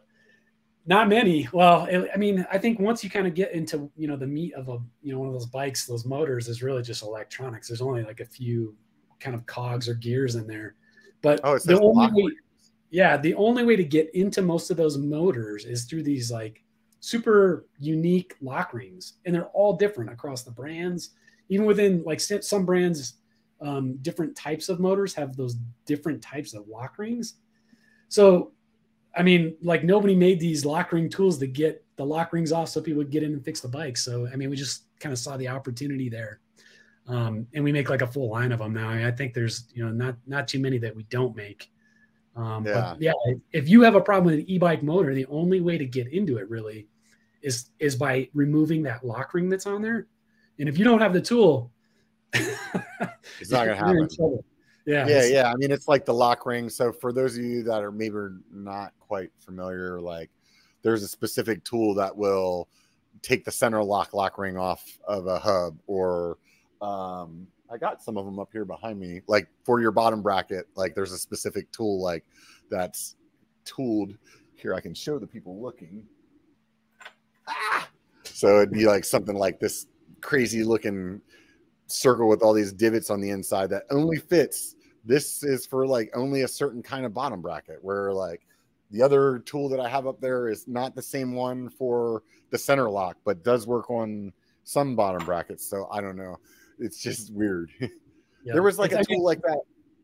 Essentially, it's a key. I mean, is really all it is. It's a key with a certain tooth pattern, and if you don't have it, there's no way to get those. Well, I mean, I'm sure there's probably a way to get them off, but no easy way to get that lock ring off of there. So yeah, we've got a ton of those, and we make some other things too, like some cable wrap and things like that for e-bikes. Kind of do cable management, because there's all those electrical wires that come with those e-bikes, and so like trying to keep them together. We sell spiral wrap. Yeah, you think those guys that were like designing those bikes would have came up with like a better way to route all that shit and not make it look like a freaking like rat's nest. Yeah, some do it better than others. I mean, I think like those, the lower end e-bikes, obviously they're trying to save money. Routing probably wasn't the consideration. So you'll have spaghetti all over the front of your bike. Yeah. I don't understand. I mean, I've seen some of the bigger companies as well, and maybe that was just like, hey, let's get the first one out and then we'll fix that in Rev 2 or something like that. But it's definitely like you look at it and you're like, oh my God. That's the one thing that like Axis does that's beautiful to me, is get rid of more cables that are up there. And the wireless shifting aspect. Yeah. My buddy has that Axis dropper too. So it's like he just has 2 brake lines, and it's like, oh my God, that just looks so good compared to. I'm all for less cables. I mean, I went Axis as well, and like, I'm glad I didn't have to deal with any of the internal routing on some of my bikes. Yeah, I wish SRAM made a 200 mil Axis dropper. I would buy it, and I would bitch about how much it costs, but I would still buy it just to not have that cable. Like that's how much it means to me. The C-post cables, they're the worst. I hate working on those. Oh man, and it's like it's like this magic trick to get it down into the frame without it like slipping off the little housing or the like. You're like, is it really still connected as I'm pushing it down? Exactly. And then like next time you pull it out because it's not working, you look at it and it's like bent in like a Z, and you're like, how the hell is this working anyway? Yeah. It's like a science to kind of cut off just the right amount of cable to make sure that it actually either works or doesn't work. Yeah, pretty much the way I have mine is like, I like my like cables to be like as short as possible, right? No. So basically I have to take my dropper lever off in order to make the cable housing go through enough that I could take the dropper out of the frame. Yeah. Does that make sense? Because I can't just turn the handlebars because it's like, nope, it's too short. Yeah. So, like, it's like, oh, it's right there, but it's not coming out. Yeah, I don't know if you've ever done that, but like, yeah, if you didn't measure correctly and you cut it too short, and so you put it all together, and then you go to turn the handlebars and find out you can't do it. Yeah, that's. Oh yeah, that's I haven't done it. I haven't made that mistake yet. Can't believe I've done that. Yeah, can't believe I did that. Oh man, there's some mistakes that I make regularly though, like checking the tire 16 times and then still putting the tread on backwards. After I did Cushcore as well, and you're like, facing backwards. Oh my god, it's so annoying. It's like, dude, I checked that like 6 times, and then you're like, yeah, I forgot I set it down to go grab that wrench and then, or that tire lever, and then I flipped it around somehow when I picked it up. Yeah, it's the worst when somebody else notices that you did it. Yeah, or like when you have a YouTube channel and there's all these people watching your video and they're like, hey, do you know your tire's on backwards? And you're like, yeah, I did that on purpose. No. Somebody else did. Damn bike shop. Insert bike shop name that you don't like. Right. Yeah. So you went to Sea Otter. Was that your first one? Yeah. So that's the first time. I mean, for me personally, going to Sea Otter, I think it had been, it'd probably been a while for Wheels since they had been to one. Probably, yeah. Geez, so 10 years. How do you think it went for you guys? I think, it was really good. I think, so the industry in general used to go to, it was like an industry only show, which was Interbike. Yeah. I've been to that. And so I think that went away, somewhere around like 2018, 2019, maybe. Yeah. And so it wasn't really like an industry event. Well, I mean, I think what Sea Otter did is like they became probably the premier, not only industry event, but public event too, for cycling, at least in North America. Yeah. I think it was great, man. I think like people, like the vibe was great. The energy was really good. Sea Otter is based around all the race events that they have. So they have road race, enduro, cross country race that happens. So, if you're wandering around the event, not only are you checking out all these cool vendors with all their new stuff, but you're also going there and seeing a lot of really cool athletes, watching people race, those type of things. All your favorite YouTubers are there. Yeah, Robert was there. Yeah, I mean, like, it's just, I thought it was a good event. I mean, what did you think? You were there, so. Yeah, I've been going for a few years. I like it. I think it's a little overwhelming your first time that you're there. Like, and I don't know if that was for me the first time that I went, because like I'm trying to figure out how to like go up and talk to these vendors as a like an influencer, or it was just like overwhelming in the pure fact of like, oh my God, there's so much here to look at. You know what I mean? It's like, holy cow. So I will say that I really like that Sea Otter is open to the public compared to how Interbike was. Yeah. Because when I went to Interbike, as a media person, like I remember thinking, man, this is really cool. It's too bad that like there's not an event like this that the public could come to, And so I think it's cool that Sea Otter is doing that. It's kind of weird. Like the one thing about Interbike that was like, because it was industry specific, like you had like 95 or not 95. You had like a whole section that was like, these are all companies that make e-bike batteries, and they're trying to get other companies that are building e-bikes to use their batteries. So I started to see like what felt like a little bit of that happening at Sea Otter this year, where I was like, as a consumer, you don't really give a crap. And I don't feel like it's like the right place for that. So I don't know. It'll be interesting to see how it goes next year, because I would imagine those companies that went this year probably didn't get the reception that they were expecting. And then it would open that up for, more actual bike kind of consumer-based products to be having tents or something like that. So I thought it was really cool. I like the event. Don't get me wrong. I totally like the event. Yeah. But I mean, I think if people haven't been, I mean, it's not, I wouldn't say it's something you could really do like in a day. Like if you went to yeah, check it out, like it's that big that you could probably spend a couple days really just wandering around checking out all the people. But I think from the brand perspective of us, like Wheels Manufacturing showing up there, like I think it was just with COVID and like not being able to get out and like meet people, it was like it was great to finally just get back out and like meet the people who use your products and listen to the ideas that they have, you know, and see how they're actually using. Like a lot of people brought like their own bikes in, so you'd see like a Wheels bottom bracket from 10 years ago still being used today. Like that was one yeah, example. This guy he was totally into it. You know, he was telling us about, you know, how often he, you know, has serviced his bearings, and, you know, he just loved it because the shell was, you know, still in perfect shape. You know, it's yeah. just little things like that. I mean, I think it was just kind of cool to make those connections again. I think as a brand, like for like Wheels to be there, I think that it's a priceless event. You know, there's so many people there from all over the place, because it's such a big event. You know, you have not just like Northern California people that come there, you know what I mean? Because of the race, there's a lot of people that are coming from all over the place. So, I mean, if I was a company, that would be the one I go to. The other ones that are like as a person, I mean, Sedona's super fun. Like, you know, you've been there. I would imagine Bentonville's the same vibe. It's like, you know, a band playing and music and good trails like right there. Like those events, like as a person to go like see a handful of your favorite brands, you know, like those are cool too, because then you it's like, it's not so big that it's like, oh my God, I feel like I need to be here for 4 days to be able to see all these tents. You know what I mean?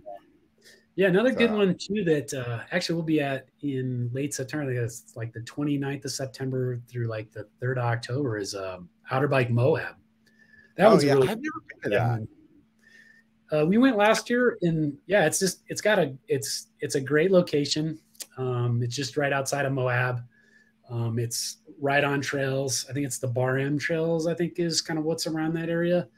But yeah, it's basically, it's a demo event. So, you know, people pay, they show up, they get to ride, you know, bikes, check out all the booths, all that type of stuff for 3 or 4 days. But so is it a lot like Sedona now that you've been to both?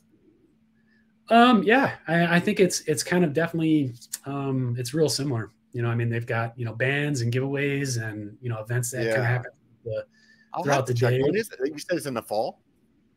Yeah, so they have a couple different ones, I think, but the one that we have gone to and we'll be going to again this year is Moab Outer Bike. It's on September 29th. Oh man, it's like right around my wife's birthday. That's what's. I'm Is gonna it? tell her. Guess what? Yeah. We're going to a mountain bike festival for your birthday. Wouldn't that be fun? You guys can, yeah, come on, ride some bikes, and you guys can go and check out Arches National Park. And oh yeah, no, I definitely want to go though. I've heard a lot about that event, and I've never been, so I think it would be really fun to go check it out. And I've never been to Moab either. So, how far of a drive is that for you from Denver? It's like 6 hours. It's not too bad. Not too bad. It's doable. I mean, what would that be for you guys? Probably, I don't know. It's probably like 10, 12 hours. It's got to be like a 13-hour drive, something like that. Yeah. I mean, it's not horrible, but yeah. I mean, I've driven to Sedona. Usually the way like a 12-hour like road trip is always fun on the way there, and then on the way back you're like, I should have flew. Yeah. But I feel like Moab's probably one of those places where like the closest place to fly in is still going to be like 3-4 hour drive or something like that. I don't know. The weird thing is, I know there's a small little airport right across from the venue. I don't know if it's like commercial airlines, but if you wanted to catch like a puddle jumper, there's probably that option. Yeah, but I would think that like your main like, it's kind of like I'm drawing a blank on the spot right now, but there's several places to ride where it's like, oh, like you should fly into Salt Lake and then drive 3 hours. You should fly into Denver and then, you know, drive the 2 hours or whatever it is to go to this place. And so I feel like Moab is probably one of those. It's like Eugene. Like, yeah, there's probably an airport there, but nobody flies into that airport. You're going to fly into Portland and then you're going to drive down there, you know, or Bend is a good example of what I was trying to think of, not Eugene. But anyways. Right on, man. So what are you excited about this What's exciting over there at Wheels right now? At Wheels, I mean, I think honestly our big push is just to kind of get that Solo XD single speed kit out sometime August, September. I mean, I'm looking forward to it personally just because I want to throw it on one of my bikes. So that Salsa Timberjack uses their alternator dropout for single speed, so I'll probably ride it around geared for a little bit longer. But once the Solo XD comes out, I'll throw that on there. Yeah, so that's I'm super interested in that. That's going to be fun. It's going to be a lot of work for us, kind of kicking that off. But yeah. How long does it take to like make a product like that? I mean, from like conception till the point that you're ready to manufacture. Yeah. I mean, it's all comes down to complexity. I mean, something that's like, a C-post collar probably doesn't take that long, right? It's just, a circle with a hole in it. But like the Solo XD, is obviously a lot more development and testing that has to go into something like that. To make sure that it doesn't make noise or it doesn't fall apart. So I would say like that one's probably been in the works for about a year. Oh wow, something like that. I think it's just one of those products that just want to make sure we do it right. So right. And then next spring, SRAM's like new hub design. Yeah. Like, what? Right. No standards in the bike industry. Yeah, right. So that's only right around the corner, another standard, right? Yeah. So what is it that you enjoy about single speed? Why do you like it? I mean, it's just simplicity. Like I think so it's been a while since I've ridden single speed. I think Jesus probably like 2009 or 10. I think I did single speed racing for like a season, and I had like it was a Cannondale caffeine frame. I think it was like a hardtail frame with the the 80 millimeter lefty fork on the front, and it was just single speeded with a eccentric bottom bracket, so I could tension line. Cannondale made that 1FG for a while too. That thing was pretty cool. Yeah, I mean, I think single speed is just fun because you don't have to worry about gears. You don't have to worry about breaking a derailleur or having to worry about your shifting going bad or anything like that. I mean, you just pick a good gear, set that you can use that's going to get you what you need. So you're not spinning too high or spinning too low. And you just go hit the trails and you don't have anything to worry about. The problem is then you start having to pound the gears, especially, if you're trying to race or something. It's a little hard on the knees, but. I haven't done it on a mountain bike, but I had a single speed road bike that I used for a long time. Like mostly it's flat around Sacramento, so there's not a whole lot of hills. And I think for me, the thing that I really enjoyed the most was like, because you didn't have the option to change gears, it really surprised you on how little you needed to change gears. Because you don't think about it. Yeah, you don't have the choice, right? Yeah. But like if you have the Ego 12's, speed, you're gonna hit every one of those gears just because you can. Yeah, yeah. I know when I first bought my gravel bike, which has gears, it's like I remember for a long time, like because I was so used to just riding the single speed, I just left it in the hardest gear and just like, or I picked some gear and just left it there, right? And then slowly over time, I started being like changing my gears. Now I'm all over the fucking place with the thing, right? But it's like if I was to get on my single speed, I could do that same exact ride in one gear and it wouldn't like bother me. It's like, oh, here's where you get out of the saddle. Here's where your cadence goes up, and I think that what I'm explaining there is the simplicity that you're talking about. It's like, it's just like, I don't know. It's just cool not to have to think about, and it's also really cool when you pass somebody with gears. That is the best. I think with mountain biking though, I would make the assumption that it's really similar to buying a hardtail.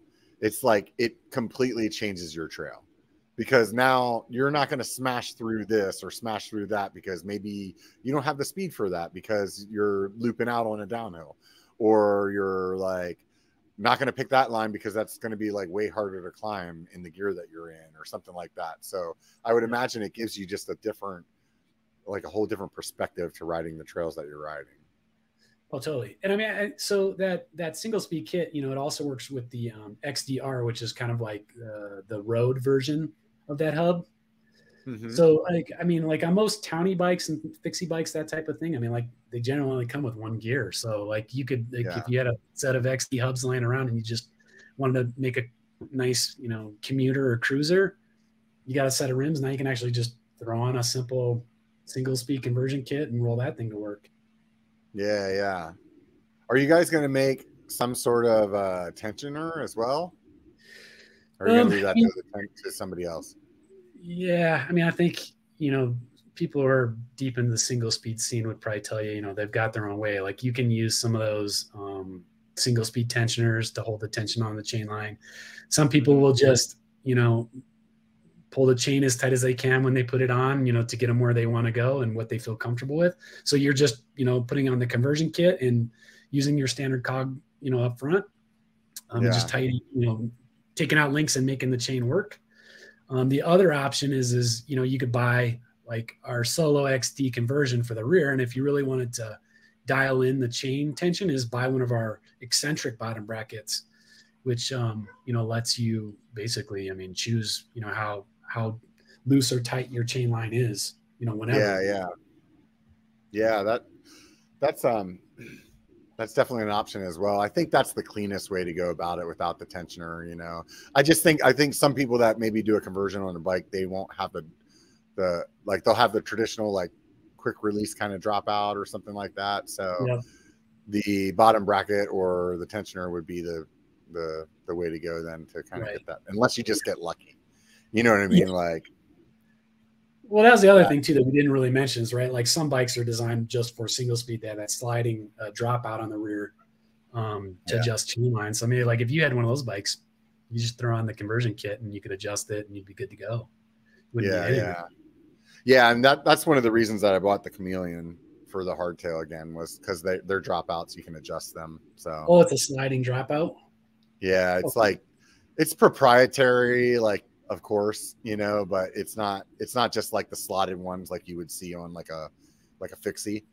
Yeah. But it's like you turn these bolts and it like just kind of slides it out in or out or something like that. So it's nice that is the Chameleon, is that kind of like your go-to bike? Or no, that's just the hardtail I bought for fun, man. Honestly, I was in the process of selling my Tallboy, and I had a custom paint job on it, and like from some accidents, some of the paint got messed up. So the person who painted it for me was going to fix it, and it was just on a like friend agreement, so he was going to take his time, and so I had all these parts for a bike just laying in my garage, and somehow or another you end up on Pink Bike, and then you see a frame, and I saw one of the Chameleon frames, and originally I had bought an aluminum Chameleon. I sold it for the carbon one. Didn't like the carbon one because I had sized up and I never like an extra large, and then also the carbon frame was like super stiff, and it really didn't have the compliance that the other one did. It kind of beat you up even more. And so whenever I bought the Tallboy, it was like, give me a little cushion, So whenever I was like screwing around with Pink Bike, somehow or another, that old frame in aluminum came up, and I was like, man, I have all the parts. Like, I can just put this thing together and have another bike right now. So I did it. And except for I started buying a bunch of new parts because I was like, well, this will be fun. I need to have that derailleur and that crankset for the Tallboy when it's done painted. So I might as well just buy one now. I'm going to buy it then. So like I said earlier, I have a way of taking something cheap and turning it into expensive. So now I have a whole bike, but I don't know. I don't know how long I'll keep it. Like, cause it's obvious. It's like 100% like a, just an extra tool in the toolbox. And it's not one that I use a lot. Like, I know, like, basically right now I'm in the process of selling my long travel and my short travel bike to replace them with new ones. And I know that whenever I do that, those are the two bikes that I'm going to grab like 90% of the time. So the hardtail is like the every once in a while, it's like, oh, I'm going to go do this ride with my wife that is like maybe not as like aggressive as some of the other stuff that I would normally do. And this will slow me down some, and this will like make it fun for me in a different way. You know what I mean? So it's good for that.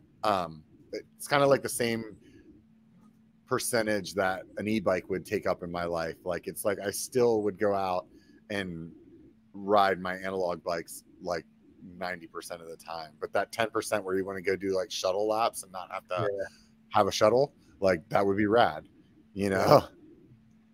Fortunately, a hardtail is much cheaper than an e-bike, so it's easier to like kind of be okay with it being in your garage, you know what I mean?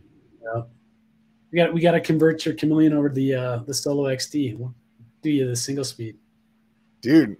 I mean, if you need a fat guy to stress test it, I know a dude.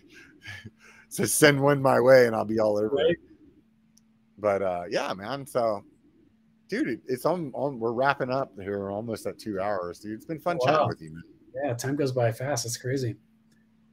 Yeah, you know, whenever I reach out to new companies, like, I mean, we've known each other for a while, so, but when I reach out to new companies, a lot of times they're like 2 hours.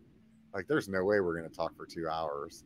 Yeah. And I'm like, dude, almost every person gets on the show and is like, it's been 2 hours. Like, nobody is like, holy shit, that took forever. Yeah, you can talk. Right. I think it's just, you know, when you're talking about something that you enjoy, it's really easy, you know, and like a lot of times these people are the people that started the company, or like you work for Wheels, like you know so much about what's going on there, like it's really easy to have that conversation, and then you just sprinkle in a little bit of like fun bike conversation too, and here's the format, you know. So yeah, man, I always ask people at the end of the show, regardless of if it has to do with biking or not, like what YouTube channels they like to watch. So what's in your feed, man? Oh man. I'm going to say I'm a Dream Builds follower for sure. So G Milner, I've been watching him for years. Like, that guy just makes bikes look amazing with the video. Right on. So yeah, I mean, G Milner, I mean, you gotta give a nod to BKXC, right? He's the original. Yeah. I watch a little bit of like Francis Cade, if you heard of him. He does some pretty cool stuff. He's got a vlog. What's I think he it's all bike stuff. I think he just changed the name of his channel to Cade Media. But it's all kinds of stuff, just bike related, vlog stuff. It's really good. You know who I've been watching lately that I never watched before, and it's just kind of fun when you find a channel that's been around for a while and you haven't watched it, is Sam Pilgrim. Oh, his stuff's good. Yeah, his stuff's funny. He's so funny. And I'm like, how have I not been watching? I think in my mind, like whenever I heard that he had a channel, it was just like, oh, he's some pro guy. He's not going to be like, he's just going to be some pro guy that's not actually like entertaining. You know what I mean? Like, that sounds like snobby of me to like, but I know that was my thought process, right? I think he do a video on like a Bone Shaker, one of those big wheel bikes. Yeah, recently. I saw something like he did like a 36-inch wheel bike or something like that. Yeah, I watched him do like some like bamboo frame, and I don't know, man, he's really entertaining. Like, he's like, definitely, I am eating my words of like my thoughts initially, and I'm like, dude, I really like this guy's channel. He's like funny, and he like presses like the limits with, you know, because his skill set's super high, so he can be like, yeah, I'm gonna go do this like freaking 15-foot gap on this thing because that seems like a good idea, you know. I mean, there's a ton of great stuff out there. Like, my feed goes on and on, but I mean, you got, you know, obviously you got Burn Peak, you got Single Track Sampler, you got your Sid and Mac, there's just so much good stuff out there. I mean, you could watch stuff. So do you watch anything that's like not bike related? Mr. Beast fan. Watch that. Dude, how could you not like Mr. Beast? That guy is like I think he has everybody on YouTube as a subscriber. Yeah, his stuff's pretty good. I like I watch a lot of stuff on like 3D printing and stuff like that. Oh yeah, totally. That, and obviously like editing, there's like a ton of stuff that I watch on editing, and then there's some people that I just like watching like their style, like Peter McKinnon. He's like a camera guy, but his videos are like the way that he films them, like even if I wasn't into photography, it's like kind of fun just to watch what he does, you know? No, his stuff's good too. And like he has great content. And on top of it, I mean, he generally shows you like, well, here's how you should be doing some of this stuff. You know, there's usually some tutorial stuff in there. I like that Mike Boyd guy too. He's really good. You ever watch him? I don't think I've heard of that one, huh? He like learns a new thing all the time. Like, hey, I'm gonna learn how to do a Rubik's Cube in under 2 minutes, and I'm gonna like see how long it takes to do it. Or I'm gonna learn how to manual for like 100 meters, and I'm gonna see how long it takes to do it. And it's cool because he like does a timer so that like when he learned how to manual, you're like, oh, it only took him 8 hours. Like it might have been 8 hours over like 2 months, but it was like it was only 8 hours. So when you look at it in that time frame, you're like, man, I should try that, you know? So anyways, dude, like I said, super fun chatting with you. Anything that you feel like we didn't cover with Wheels? No, I think I appreciate you having us on and letting us talk about Wheels and talking shop and catching up with you. I mean, I know it's been a while since we've talked, and it was good running into you at Sea Otter. So, I mean, if you ever make it out here to Colorado, Robert, for sure, man. I'm actually going to be out that way later this summer, so hopefully that maybe it will work out that we can hook up. But aside from that, once again, if you guys haven't checked out wheelsmanufacturing.com, it's actually wheelsmfg.com. Go over there, check out their website, and give them a like and a follow if you want to swing by their Instagram or their Facebook. They got all the socials. So I'm pretty sure what you said earlier, your Instagram is probably your most active, or Instagram kind of Facebook kind of stuff. Totally. Instagram, Facebook. Right on. So if you guys want to give them a follow over there, go ahead and do that. And if you go to the website, like he said earlier, and you use the code BIKER, B1KER, you get 10% off your first order. So get in there, get you a bottom bracket, some bling for your bike, and you'll be standing out on the trail. Those of you that want to help me out, here I am with this really rad machined bottle opener, the size of a credit card, shaped like a beer can. If you go to Patreon and you join that happy hour crew, I think it's the happy hour crew. It's $5 a month, man. You'll get one of these until I'm out. So a sticker pack. I write everybody that joins that group a handwritten letter, and you get some extra content too, as well as access to all the coupon codes for all the companies that I have been able to set something up with. Those aren't all public, so they don't all necessarily come out on the podcast, but you can save yourself some money. I know there's, like, for example, a 20% off of a Cali helmet. So say you're going to buy a full face helmet, that's $40, right there that you could save. So it's worth $5 a month. You can throw some money my way. It's like buying me a beer once a month. I really would appreciate everybody over there, and that support really, truly keeps this thing going. Until we get the YouTube dump truck money showing up, that's going to be the way that we're going to go about it. But until then, thank you very much, James, for being part of the show today and Wheels Manufacturing. And for those of you that don't know, it only takes a bike to be a biker. So get out and be one.